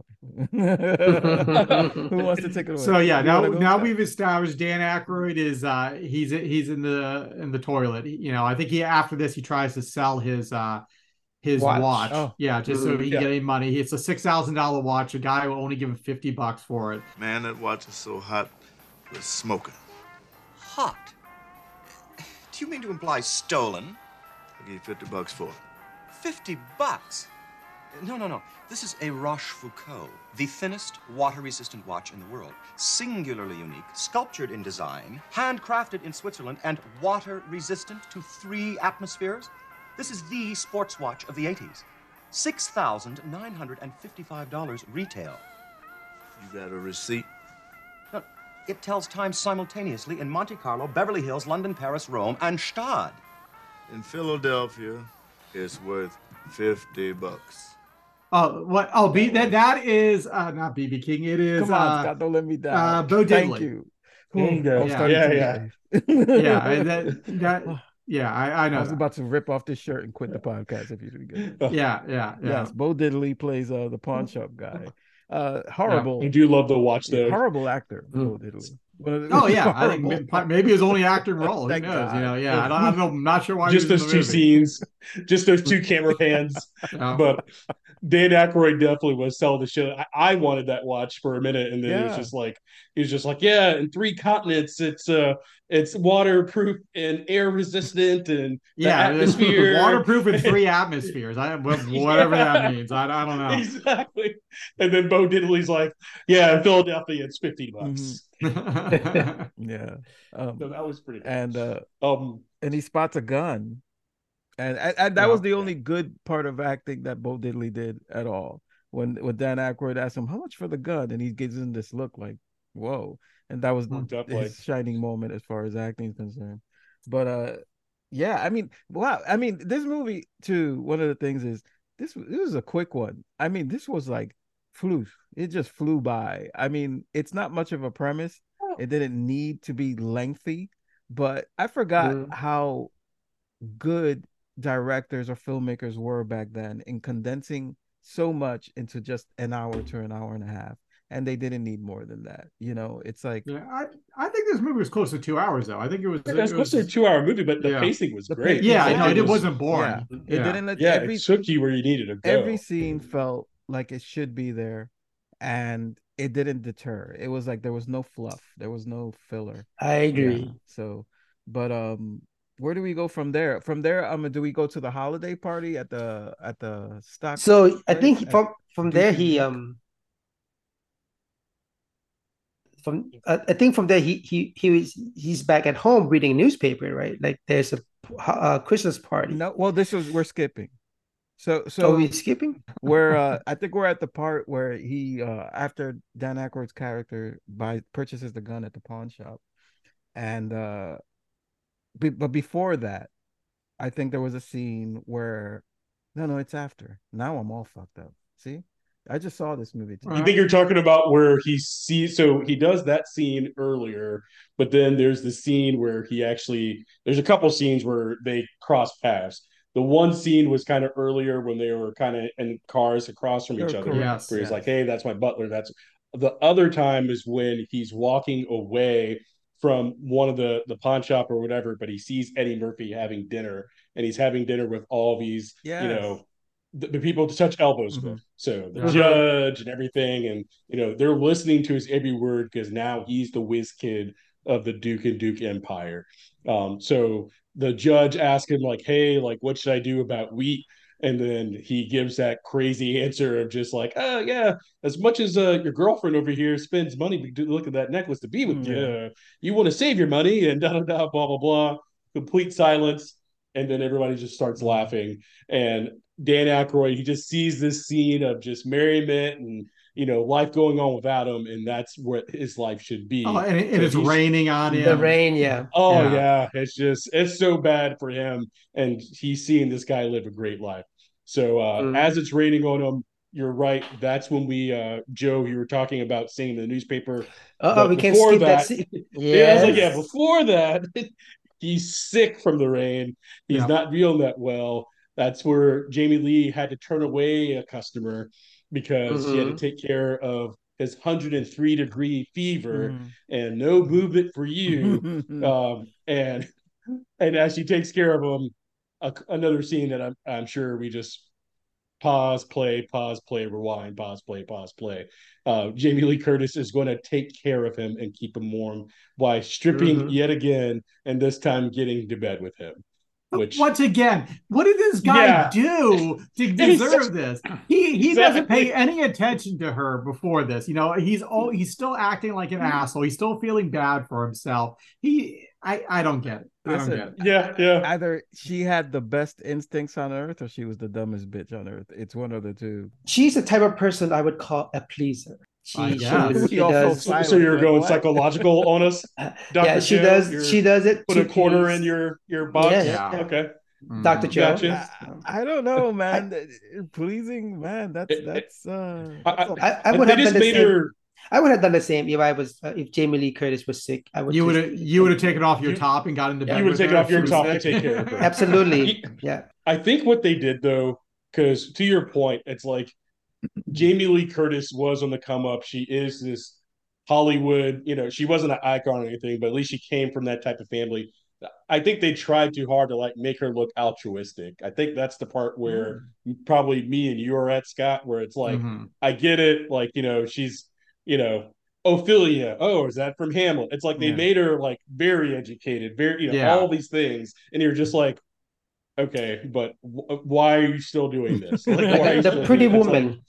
Like, just be, in 2023, having OnlyFans and just go about your life. What's going on here? I think the problem's not with her. 80s. It's with him though. He never shows compassion at all for her. And I think even at the end of the movie, I'm not even sure if he does. It doesn't. I don't know. It just doesn't make sense. It's very convenient. No, I agree. It's that's probably that's a better way of saying it. Well, he to be fair, he's in completely different environment.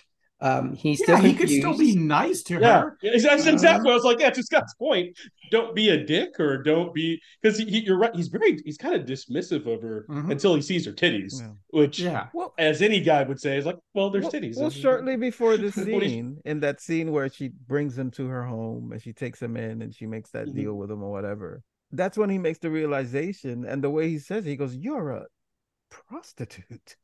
And exactly. That motherfucker would have been out right there. Like I would have been like, get the fuck out of here, bro. Like, I'm trying to help you out, and you're trying to become. So yeah, to Scott's point. But he did came to his senses. So that's when the time when the client was approaching, knocking at the door, and he was to leave. He was getting to leave the room because his senses was let me go take a walk so you can make some more money. I still don't think he's being nice to her. He's respecting her profession. No, he's respecting. He has no money, and he trying to get her more of her money. That's more of a pimp thing to do, bro. He's a pimp. Oh, well. But he's the ultimate John, like Scott's saying. He doesn't offer anything. He's just a John. Like she shouldn't have to even treat him. She has to way, go out of her way for him. She has to support him. She has to feed him. The motherfucker has the nerve to get a fever and come home sick. She has to lay in bed with him with titties out. I mean, I don't know. It was kind of a tall order. I mean, to her credit, like I said, she's either the most she has the most incredible instincts, or she's the dumbest person on earth. It's one of the two. You know, I guess it's fair. In the end, she probably gave him AIDS, so it's fine. It's I guess it's even. they both died in the late '80s, so it's all right. Oh boy! In real life. Oh man! Yeah. So it does end happily ever after. Yeah. Gotcha. So the next day, he sat and read a newspaper. That's when he realized there is a party, a Christmas party event, right? Well, he sees Billy Ray's picture in the He sees paper. Valentine's face. The picture of Eddie Murphy they have in the paper. I don't know. I paused it. I was screaming with laughter. It looks so fucking funny because he has this really serious, weird mug, and it looked hilarious. But that's where he learns that this puts Winthorpe over the edge. He's like fuck this. I'm gonna take care of this shit. And that's, I guess, where we go to the holiday office party at Duke and Duke. You know, he's there in the worst Santa outfit, looking all dirty. First of all, how the hell did they let him in? Like even if they hired a Santa for the party, I'm sure that the budget was better, that they could have, you know, like how did he get? He was Dirty Santa. Oh my god! Yeah. Where did he find the Santa Claus outfit? That was my thing. I was like, I think he found it in the gutter. It looked like dirty. Shit. I was like, the dirtiest. So yeah, even before you go to that part, I was like, and to top it all off, this guy's he's at the buffet or the banquet table. I mean, like he's taking. Nobody noticed this. Well, one gentleman noticed when he stuffed that huge piece of salmon. I think when he touched the whole fish and prime rib, everything. First, he cut up the prime rib and put in his pocket, right, and then he later on he stuffed the whole salmon. The bread. He takes all the bread. He just grabs the prime rib with his hand, and cuts it and grabs it with his hand, puts it in his pocket. That was pretty good. Yeah. But at this point, he makes his way into Billy Ray's office, what used to be his office. And he starts planting drugs in the desk drawer to frame Billy Ray. Billy Ray sees this. He walks in. He's like, "What the fuck are you doing here?" And he sees this, and he's like, he calls the Dukes in so they could witness. Well, the scene right before that though was because Billy Ray actually was doing the payroll that we saw Lewis do earlier. Correct. He sees that check for $10,000. He goes down there and questions the Dukes of like, hey, we don't know this guy. They tell him to leave it alone. But then as the Duke brothers are arguing, you know, basically it's just like, hey, man, I won the bet. He's like, hey, there's actually two parts of the bet.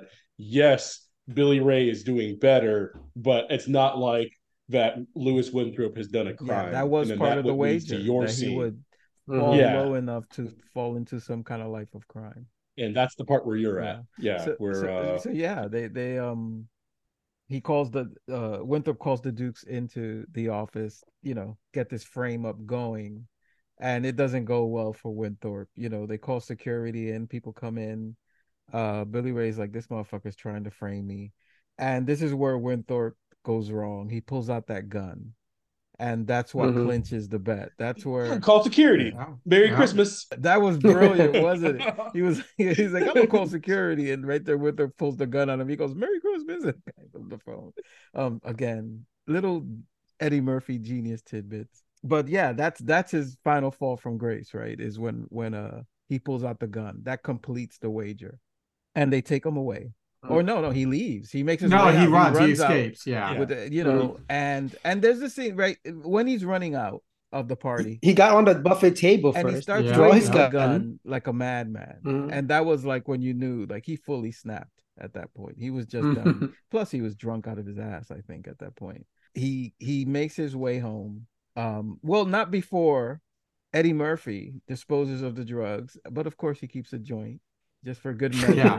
And he goes to the bathroom, to the office bathroom to smoke this joint. He hears the Dukes come in and he gets on top of the toilet to hide, and he swallows the joint and burns his tongue or whatever. But he overhears the Duke finalizing they settle the bet. And they explain, you know, through exposition, they explain the whole thing. And he's like, what the fuck? Pay up, Mortimer. I've won the bet. Here, $1. A wait's okay. Perfectly useless psychopath like Valentine, and turned him into a successful executive. And during the same time, we turned an honest, hard-working man into a violently deranged would-be killer. Now, what are we going to do about taking Winthrop back and returning Valentine to the ghetto? I don't want Winthrop back after what he's done. You mean keep Valentine on as managing director? Do you really believe I would have a run our family business, Randolph? Of course not. Neither would I. We cut back to Dan Aykroyd. Well, the bet is also the most insulting thing is the bet's only for $1. Oh yeah, it's a dollar. Yeah. It's a dollar bet. You know, you're right, Scott. Yeah, that's what we learned. Before they just made a bet, the normal wager, and then you find out the bet is for $1. They ruined this guy's life for $1. Yeah, we follow up with Dan Aykroyd, who well, after he learns about the wager, Eddie Murphy, he goes outside to look for Dan Aykroyd. Well, and also what they do say in the scene is like, there's no way we're going to let Eddie Murphy run our company. We're going to get rid of him after the holidays or whatever. It's a word for that, Scott. Yeah. It's like, what did they say, Scott? Yeah. I'm not sure. I don't remember that part. What was said? So concerning that, what was said? I never knew. Did they say something? When I saw that movie for the first time, and even I saw it umpteenth times on cable, right? As a kid. That word wasn't in there. Really? No, really? It wasn't in there. I don't remember it either, but they said Negro. I tend to believe it. Well, they say Negro a lot in it. Yeah, but in that particular scene, he didn't say the N-word. He said Negro. And so when I saw it, I was like, what? Like I rewound it. I was like, wait a minute. Yeah, apparently Don Amici didn't have a hard time saying that word. It was that was my thing. I was just he couldn't say F you. He didn't say fuck you, but he didn't need to be convinced to say that. He probably said it like 30 takes too. He's like, no, I don't like that. Let me do another one. Hold on. It's not a hard enough R. Let's see it one more time. And listen, he put some emphasis on that word in that scene. Okay, I'm not exaggerating for a fact. There was a little emphasis. I was very surprised. I was like, holy shit. I'm glad that you shared that fact with us. Oh man. I'm glad you brought it up, because I totally I'll never say fuck, but what I will say. But yes, you're right. That part was great. We're at Dan Aykroyd. He's heading back towards Ophelia's, Jamie Lee Curtis's area, but he wasn't really going to go there. First, he was going to kill himself with the gun. Yeah. He puts the gun towards his head. He's like, whatever. Throws the gun. Of course, it goes off and just shatters a glass. And he heads towards Ophelia, who is by far the nicest, most holiest hooker, as she's over here setting up Christmas and decorating doing all these Christmas trees. Yeah. And Dan Aykroyd goes to the bathroom, basically kind of just snuck in, goes to the bathroom, and he starts taking some of those Quaaludes. While that's happening, Billy Ray is trying to find him. Basically, I guess he just has a sixth sense of where white people in the ghetto go. I think he followed him. He followed him into the building, and the door was open. He even says that to Jamie Lee when he comes in. He's like, "Hey, the door is open. I'm looking for Winthrop, Lewis Winthrop." And he drive to that area. Why would he know to go to that area? He just true. mistaken like 4 or 5 other Santas. Did he follow him on the bus? He saw him go on the bus, right? The bus and he hailed a cab. So I guess he must have said follow that bus and made all the stops along with that bus. At any point, I'm sure the bus must have made a stop or two in between the Dukes and that place, because there were 2 very different neighborhoods.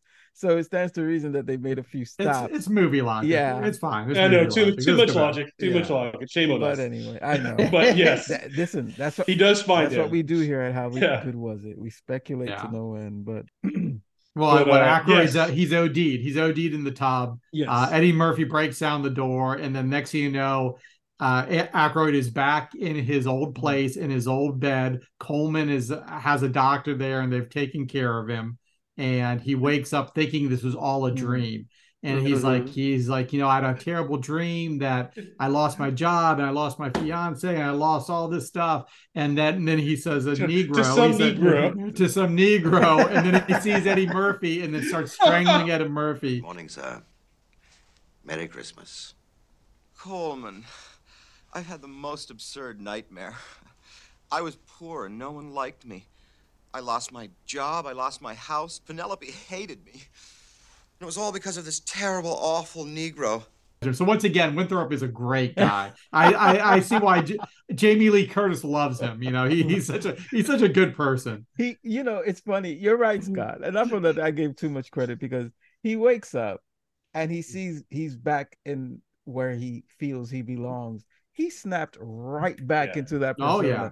No effort. He was like, oh, and it was all because of this horrible Negro. And it was like the way he said it, even his vernacular, the way he spoke, it just went straight back to how he was in the beginning of the movie. So they inform, after he tries to kill Eddie Murphy and they pull him away, Coleman and Ophelia. And I guess this gives them the opportunity to explain what happened, that it was a wager between the Duke brothers. Funny because the next scene is him loading a shotgun. Start cleaning up the rifles. But I love that he had the hunting vest on, like he was gonna hunt. And Coleman's helping him. Coleman brings him 2 more shotguns.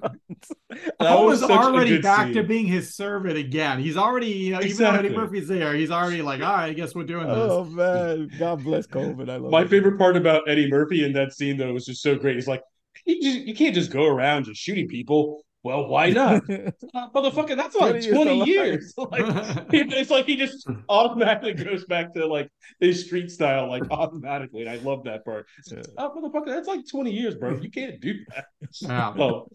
But during that time, though, Ophelia's watching the news and she remembers the guy who offered her the $100. Beeks, yes. So, which is Beeks, who we find out all along.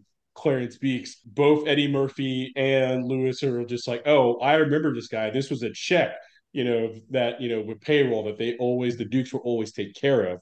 And they kind of put two and two together as Beeks has this amazing crop report, which would help them with all their finances and stock exchanges. So this guy has always been like an inside man. He's always been like this dirty dealer, apparently, for the Dukes. They're Michael Cohen. Sorry, Michael Cohen. And so that's where they come up with the brilliant idea of just, if this is how the Dukes have been getting ahead and making their money, like, we should screw them over. And Coleman, being Jiminy Cricket, Scott, he basically is just like, well, instead of screwing them over, if you guys got to this information first, it would take care of you guys. So essentially, you guys could do insider trading instead of them. Basically, sure. You guys could this is a great Jimmy Cricket, Scott. It is okay for Coleman to be altruistic. Yes. He's a great man.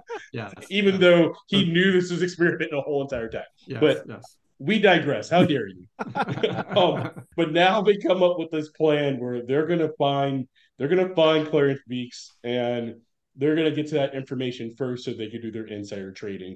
As they're hatching this plan to go there, we now run into all of a sudden a lot of other characters because this is now close to New Year's Eve. It basically is New Year's Eve, where they find Clarence Beeks, and Clarence Beeks is going to be taking a train from I guess what he was taking DC? a train from DC to New York. But I think right before this, there's a short scene. I'm sorry to cut you off, Dana. There's a short scene where they get the information. A phone call. They get the information from Beeks. Oh, right? The exact information. And Eddie Murphy is there posing as Beeks. He's in the shadows. But Eddie Murphy does the worst fucking imitation of Clarence Beeks ever.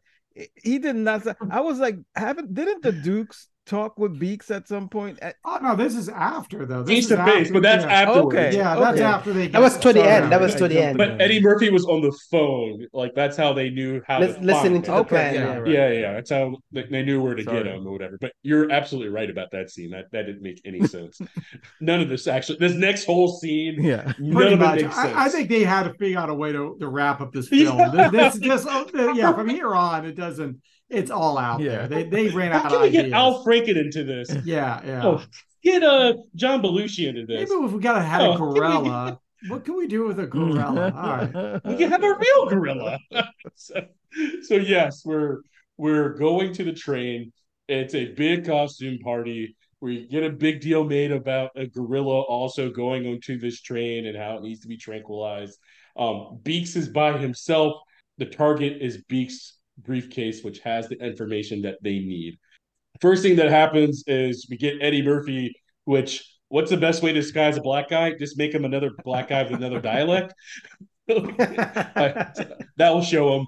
undercover. That's probably better than Dan Aykroyd. Is that what okay. Oh, so you're saying that Oh coloring yeah, somebody's we haven't face? got there yet, but yeah, that's Yeah, it's like not definitely yet. better.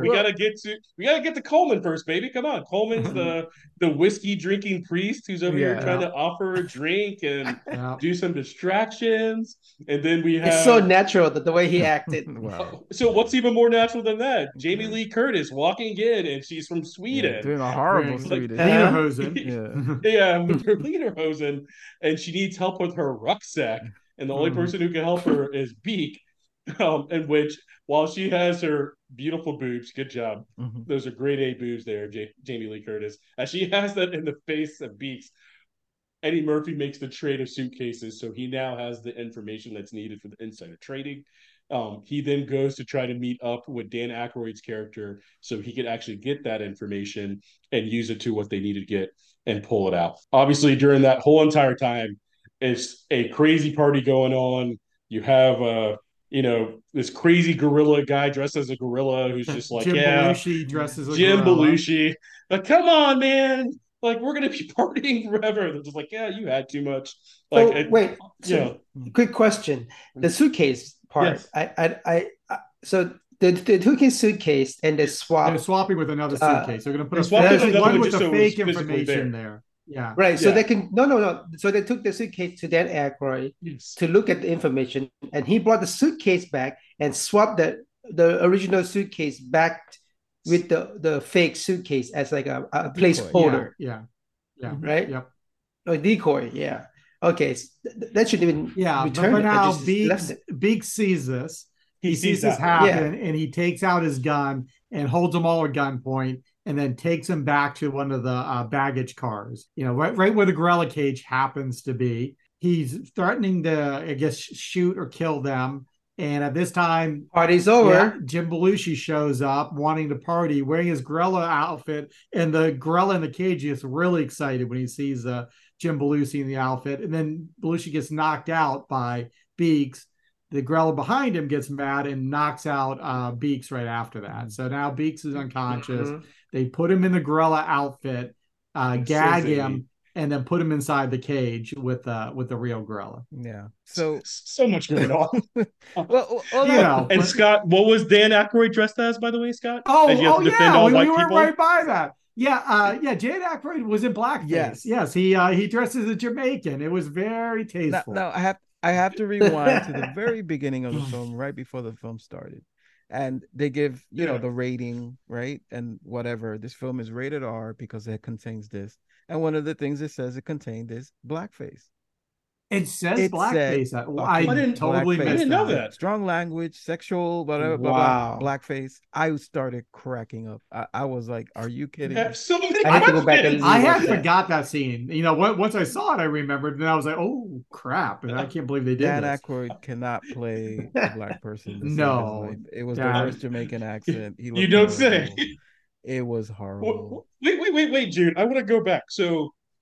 Obviously it had like those things like contains blackface. What do you think that like if a movie contained blackface, what would the rating normally be? Obviously, if you have a certain amount of nudity, it makes the difference between like a PG-13 and a rated PG-13. R. I think it goes from G to PG. Yeah. If it's blackface, it just go to PG. So yeah. Curious because that's the only one that's not allowed to have it. So yeah. Now I think I will add that I'm sure this is something they've added recently. It wasn't like in the original. Oh, of course. But this is just fine. Like 10 years ago, maybe 12 years ago. I think Soul Man came out like a year or so after this. It was accepted practice back in the 80s. We might have to do Soul Man. Are you kidding me? Justin Trudeau wasn't even alive in the 80s. Did Justin Trudeau go to that party in Canada? Like, that was probably like early 2000s. That was just acceptable like 20 years ago. So it's good old blackface. Gotta love the 80s. The party that just never stops. You gotta love the 80s. I think this is where we go to that scene where Eddie Murphy poses as Beaks, right? Pretty much. Yes. Now, like I said before, I don't understand how the Dukes fell for that. I'm sure, they couldn't see him. He was in the shadows. I get that. But Eddie Murphy did the worst, like, 1950s or 1930s gangster voice I've ever heard. It was horrible. And I was like, if I'm not mistaken, at least one of the Dukes had spoken with Beeks on the phone. In person. I think how did they exchange their money? How did they frame Dan Aykroyd? Wow. Where were the checks going for? They've done this before. So that they believe they didn't question like Beeks, you don't sound like yourself. Do you have a cold or something? Like there was none of that. They just took it at face value. Didn't they say that? I thought they did say that. No. They didn't question anything. No, they were like, hey Beeks, Happy New Year. I mean, they were like, oh, okay. They totally fell for it. It's the briefcase. Yeah. And so after this, we revisit the crew, Eddie Murphy, Dan Aykroyd, Jamie Lee Curtis, and whoever played Coleman, where they've plotted to do this whole stock exchange thing, like Scott said. But Coleman gives up his life savings, as does Jamie Lee Curtis, that she worked very hard for. They're putting all their faith that these two men will come through and not only get their revenge on the Duke brothers, but make them all rich with the information as per frozen juice. Again, pork bellies and frozen orange juice was very important in the early 80s, apparently. Yeah, we see the World Trade Center. Yes. I'm sorry. The stock exchange is not in the World Trade Center, by the way. And it seemed like they were going in there. It's not there. Now, I had the nerve to ask. It's near there. It's pretty close. It looked like they were going inside. They went inside the stock. They were going inside the stock. And it was. I even stopped, and for some reason, I asked my wife, which is the worst person to ask about these things. I was like, "Is the stock exchange?" I was like, "Why would she know?" Like, Jude, you want something funny? I asked Mary the exact same question. I'm like, "It's not in there, right?" And, thank you, Scott. I feel a lot better.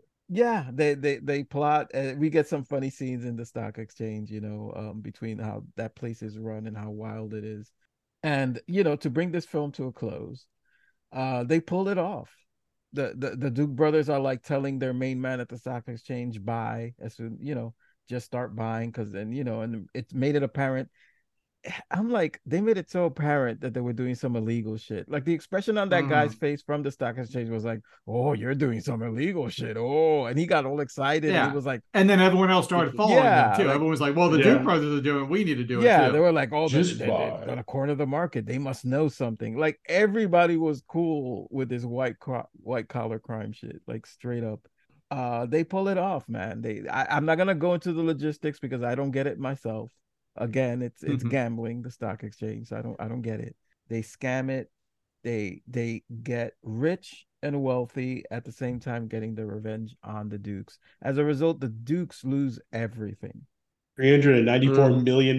Yes, which in 1983 money, that's like $1 billion now. That's like crazy. Billions, yeah. But yeah, they lost everything. Which leads to that funny scene when one of the Dukes is having a heart attack. It just makes it so much funnier now, Scott. Yeah. I was like, oh, my heart. I can't. I would have died. What about your brother? One take, Scott. You only have one take. Fuck him. It was brilliant. God bless Donna Ricci. Rest in peace. Thank you for that scene. Happy New Year! Winthrop. Valentine. Hey, how'd y'all make out today? How could you do this to us after everything we've done for you? Oh, see, I made Lewis a bet here. Lewis bet me that we couldn't both get rich and put y'all in the poorhouse at the same time. He didn't think we could do it. I won. I lost. $1. Thank you, Lewis. After you. Certainly. Margin call, gentlemen. Oh, you can't expect us to... You know the rules of the exchange, Mr. Duke. All accounts to be settled at the end of the day's trading, without exception. You know perfectly well we don't have $394 million in cash. I'm sorry, boys. Put the Duke brothers' seats on the exchange up for sale at once. Seize all assets of Duke and Duke Commodities Brokers, as well as all personal holdings of Randolph and Mortimer Duke. My God. We're ruined. This is an outrage. I demand an investigation. You can't sell our seats. A Duke has been sitting on this exchange since it was founded. We founded this exchange. It's ours. It belongs to us. My God.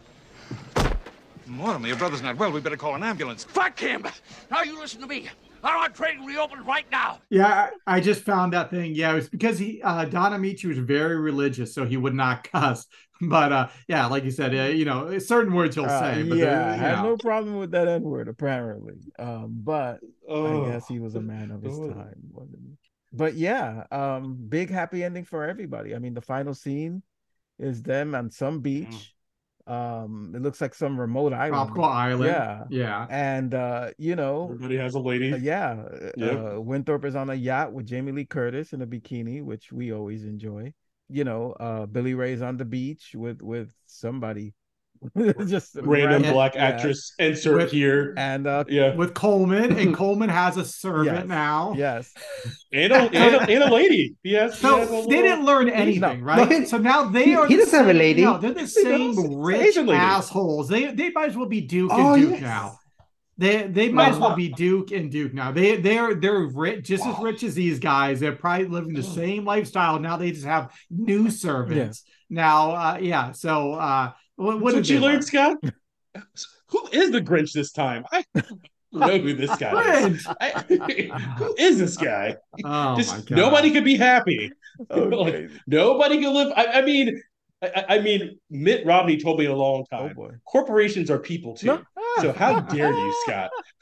Dare you? Eddie Murphy and Dan Aykroyd have sweaters on the beach. What are these rich assholes, man? What are they doing? That is a very rich asshole thing to do, I was very confused by that, by the way. I was very confused by a lot in this movie, but like having like what type of sweater was that? Do you think it was like a Coogee sweater? Oh, that was a Cosby sweater. Is what Eddie Murphy was wearing. Came with Quaaludes. Gotcha. Yeah. Those are Gap sweater. The Polo Club, the club those guys were wearing. That remember the V-Neck's Gap sweater? That was what Winthrop was wearing, I think. But Eddie Murphy was wearing straight up one of those crazy 80s patterns that Bill Cosby was famed for wearing. But yeah, that's Trading Places. That's the movie. That brings us to the end of Trading Places. So let's go, man. Are there any observations before we get into how good was? Well, I think one other anecdote that I thought was funny was that John Landis, of course, directed this movie, and at the same time he was directing this movie, he was the trial for Twilight Zone for him. Really? He was on trial around the same time, and so him and Eddie Murphy, while making this movie, struck up a friendship. And John Landis asked Eddie Murphy if he would go into the court and speak on his behalf, and Eddie Murphy said no. And Eddie Murphy, years later, had an interview where he was saying that John Landis was kind of like a dick to him after that. From then on they were friends, and all of a sudden he wasn't, even though they did other movies. They did, Coming to America and another movie in between there too. And he said he was always kind of a dick to him, and then he found out later on it was because Landis was mad that he didn't go to the trial. He's like, and his quote was, he's like, I don't know why I'd go to the trial. If you're the director and you're shooting at midnight when you're not supposed to be, and two kids get their head chopped off, and you say action, I think you should be partly liable. He's like, I'm not gonna sit in the court for that shit. So, I wholeheartedly agree. Ouch. That is a tall order to ask of anyone. Ouch. So he won't be his character witness. Gotcha. Yeah. Oh man, I did not know that. That's very interesting. But I listen, I wholeheartedly agree. I mean, come on, that's a tall order to ask of anyone. And let's face it, I mean, as good a director as John Landis was, and writer or whatever else he was, he's probably not a good guy. Lives were lost because of bad judgment. Let's just put it that way. Very, very big stain. This movie was made for $15 million and grossed $90 million. Wow. So it was a hit. That's for 83. That's a big hit. Shit. That's huge. That's like 300 million now or something. It's a blockbuster. That's pretty expensive for a movie. $15 million. I don't see anything special in that movie other than not really. Yeah. I don't know. I think it had to be the cast. There's too many people.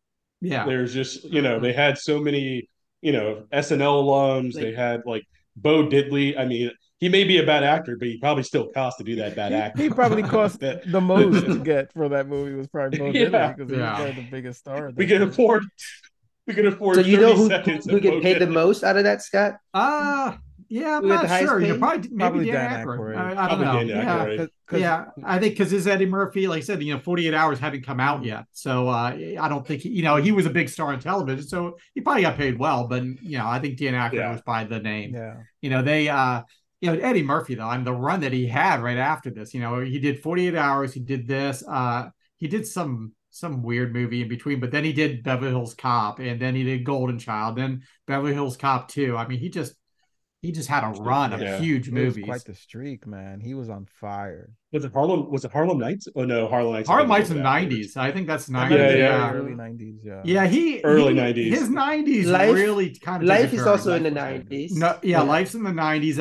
Coming to America to 2000s. me was his last like really good movie. Like, when you look at his Agreed. IMDb, that was like 88 or 89. So yeah, he 80. I think it was 88. Yeah, 88. Yeah, I think it's 88. When did 88, Harlem yeah. Nights come out? Yeah, early 90s. I want to say 91, 92, somewhere around there. Yeah. I actually saw that in Harlem theater. Nights? I think I did as Harlem well. Nights? I mean, he was Yeah. still one of the biggest names in Hollywood. So I mean, everybody was going to see. Yeah, no, there was a lot of people in that And- movie and- too, and- for and sure. not to diverge, but Mhm. fuck it, I will. While we're on the subject, I mean, the expectations were high with that movie. You had Richard Pryor, you had Red Fox, you had an amazing comedy cast, and it just Della Reese. Della Reese. Yeah. Oh my god, who had some of the most classic scenes in that movie. There was a lot of fun. It was a funny movie, but I mean, compared to where Eddie Murphy had just come from during the 80s, it didn't reach that kind of stuff. Yeah, that was 89. So Okay. Harlem Nights was 89. Gotcha. 88 was Okay. was Coming to America, and then he did another 48 Hours right after that. And then Boomerang, and then it starts turning, Gotcha. The Distinguished Gentleman. Let's see. Beverly Hills Cop 3, which was a Oh, that was dud. horrible. Vampire in Brooklyn was 1995. And then That was from terrible. there, after that, he changes to doing the family Nutty movies. Professor. Yeah, Nutty Professor is the first Smart one, and then movie, Mulan, and then Dr. Dolittle. Yeah, this is and Shrek is not long after that too. So yeah, it's his career changes after 95. Yeah, so Trading Places. Yeah, Trading Places. How good was it? Now that we've done our Eddie Murphy retrospective, yeah, let's get into how good we knew we was were it, gonna do man? I mean, who Yeah, wants to yeah. start it off? I will bring the heat to this. Actually, I will not bring the heat to this, but I will go first. I think this movie, to see it, I really can't even remember the last time I even watched this movie. It felt like it was a brand new movie until I saw. I think the only part that I really remembered was was him in jail with the riff. I think that was the only thing I remembered. But like the rest of it definitely seemed pretty new. But it's a pretty well done movie. I think a lot of things that you guys said initially was I thought the same exact thing. Like you guys talked about how Dan Aykroyd did really well as far as playing the snooty white guy who was clueless about the world and just only lived in this glass castle. Like he did really good. I think Eddie Murphy seeing this young guy just kill it with the improv. I mean, it was just so natural for him to boom, boom, boom, boom, boom. All the characters did a really good job of the roles that they played. So I mean, I was pleasantly surprised. I think the only drawback, obviously, was all the different plot things where we're just like, that didn't make any fucking sense. I think the funniest thing, Scott, obviously you'll appreciate this because you kept bringing it up and they kept bringing it up. So they introduce the different commodities. You introduce pork belly for bacon, orange gross for frozen oranges, bread for the wheat, and fucking gold. And all they talked about were fucking orange juice and fucking pork belly. I was like, nobody, you didn't want to even mention gold. Like, out of all the commodities you had there, gold wasn't just. The 80s was a different time. It sure was. We were really into pork in the 80s, Dana. You just had to be there. Yeah, just like I guess so. My silly 90s, we had all the probably the tofu turkey and tofu bacon. So I apologize for my generation and their inventions. But how good was it?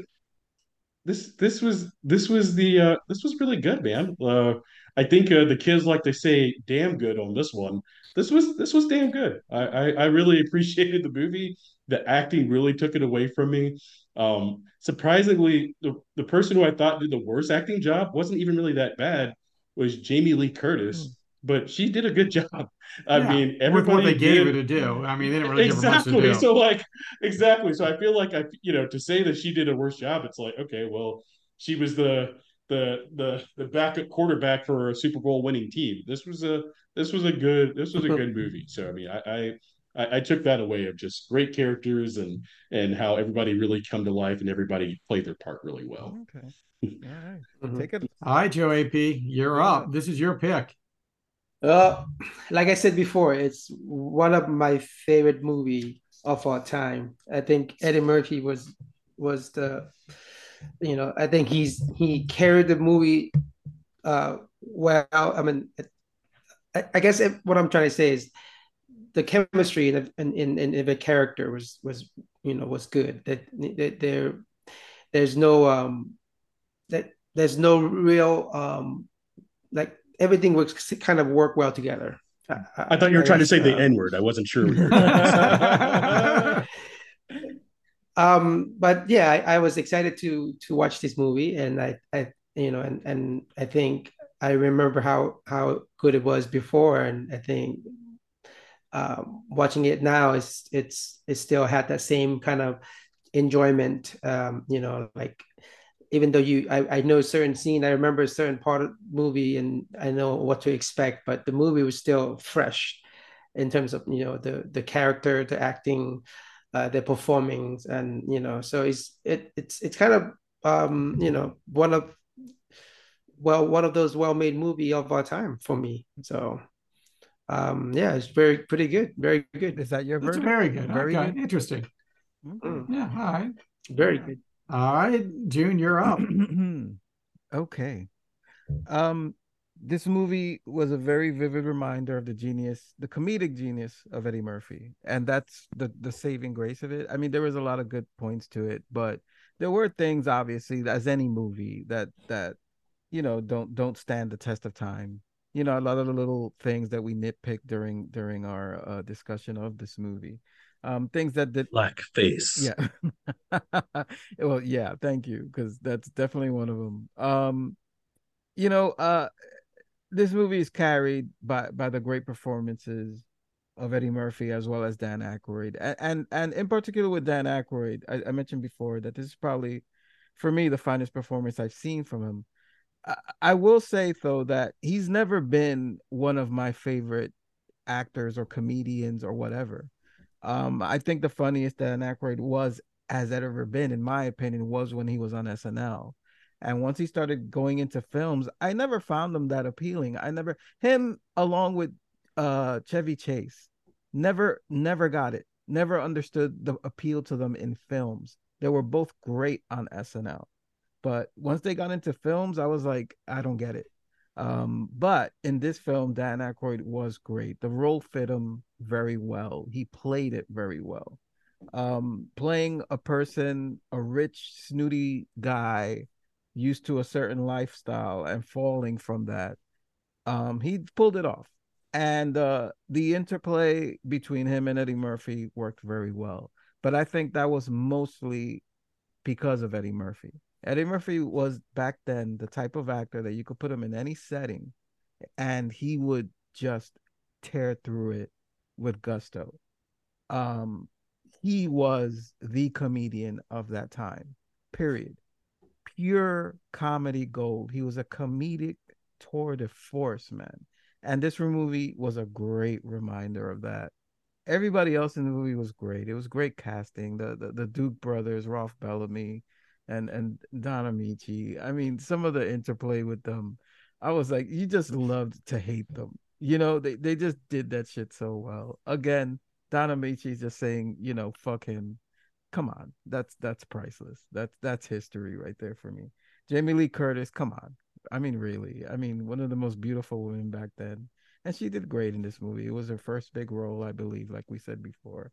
And she pulled it off. She was a nice co-star in this. And it was nice to see her grow from there and go on to bigger things. How good was this movie? It was very good. I came close to giving it my highest rating, which is damn good, but I just can't, because even when I used to watch it as a teenager, the shortcomings of the film and they're very few, very minor, but they did come through, and it's even more apparent now. But for the most part, as a comedy, it still holds up because of the genius of Eddie Murphy in his freaking prime. We have to remember Eddie Murphy was a young buck, man. Like Scott said, I think, what did he say? How old was he again, Scott? 20, I think 21? 22. Yeah, 21 or 22. And when you come to think of it, his performances in this, in 48 Hours, in Coming to America, I mean, it came off as if he had been doing it forever. It came off as second nature. You could have put him in any film back then, pretty much, and he would have carried it off and made it gold. So, how good was it for me? It was very good. I enjoyed revisiting this movie. Yes, I would watch it again, not anytime soon, but maybe, another 5 to 10 years. Sure, I'll put it on, and I'll have a good laugh, just like I did today. So, take it away, Scott. So yeah, this movie definitely was a movie I watched a lot in the 80s. And I did as watching it, everything came back to me really quick, except for I guess I blocked out the blackface of Dan Aykroyd at the end of the movie, which was probably good, but the first 2/3 of this movie is really good. Yeah, like you guys said, the cast is great. The casting, top to bottom, it just nails it, and the chemistry with Eddie Murphy and pretty much everyone around him. I was gonna say him and Dan Aykroyd, but they're really not in the movie a lot together. It's really just Eddie Murphy. He just shines in this movie. He is a star from the moment you see him. He's a star. He's a star. And if without him, I don't think this is a very good movie. I think if you put somebody else in that role, and the rest of the movie's fine, but I don't think it's a classic. If anyone else is in that role other than Eddie Murphy, I think Eddie Murphy is the one that really drives this movie and makes it what it is, makes us fond of it. It's quite problematic, this movie. It definitely cannot be made nowadays. At least not the way it is. It would have to be changed quite a bit. Still funny. Like I said, the first 2/3 of the movie, I'm like, man, this movie really holds up. This is really good. Yeah, the last third was not great, and it was more problematic. And how good was it? It's a good film. I'm not going to say it's a class, and I'm not going to say it's probably a class, but I'm not going to give it damn good. I'm not going to give it very good. I'm going to say it's good. It's entertaining. Watch it through the eyes of the 80s, and it was a more problematic time, and you got away with a lot of crap that you would definitely not get away with and should not get away with anymore. So watch it through the lens of the 80s. But yeah, it is overall a good film because of Eddie Murphy. Dana's in stitches. Go, Dana. You got something to say. I'm totally gonna sound like the white guy letter, but it's like a hostage letter. It's a hostage bill. Dana is forcing me to read this, by the way. I had that whole thing written out. Dana told me that if I did not read it, I would be canceled. So that is word for word what Dana sent me. Oh man, good part by me then. That's so great then. There you have it. Well, there it is. That's what we think of this movie. Basically, I'm gonna have to rephrase the whole Christmas classic thing. Scott just shot it down. Apparently, I'm lying. It really is not a Christmas movie. No. It takes place in Christmas. It is definitely not a Christmas movie. So Christmas movie could be like it could be whatever you want it to be. In July, the movie that I'm choosing for our Christmas movie this month is probably not a Christmas movie as well. So okay, all right. Well, audience, there you have it. Trading Places, as brought to you by How Good Was It? Please make sure to follow, like, subscribe. What are your thoughts on Trading Places? What memories does this movie bring up for you? Did you enjoy it? Do you still enjoy it? Do you think it still holds up? We would like to know. So let us know in the comments. Visit our YouTube, visit our archives. Do I have to say anything else? No, I think we've about covered it. So let's move on to the next so-called Christmas classic. And come back and join us for more How Good Was It? Let's say bye, guys. Bye, guys. Bye, guys. Yeah. What movie would you like us to review? Drop your suggestions by hitting us up at howgoodwasitpod@gmail.com.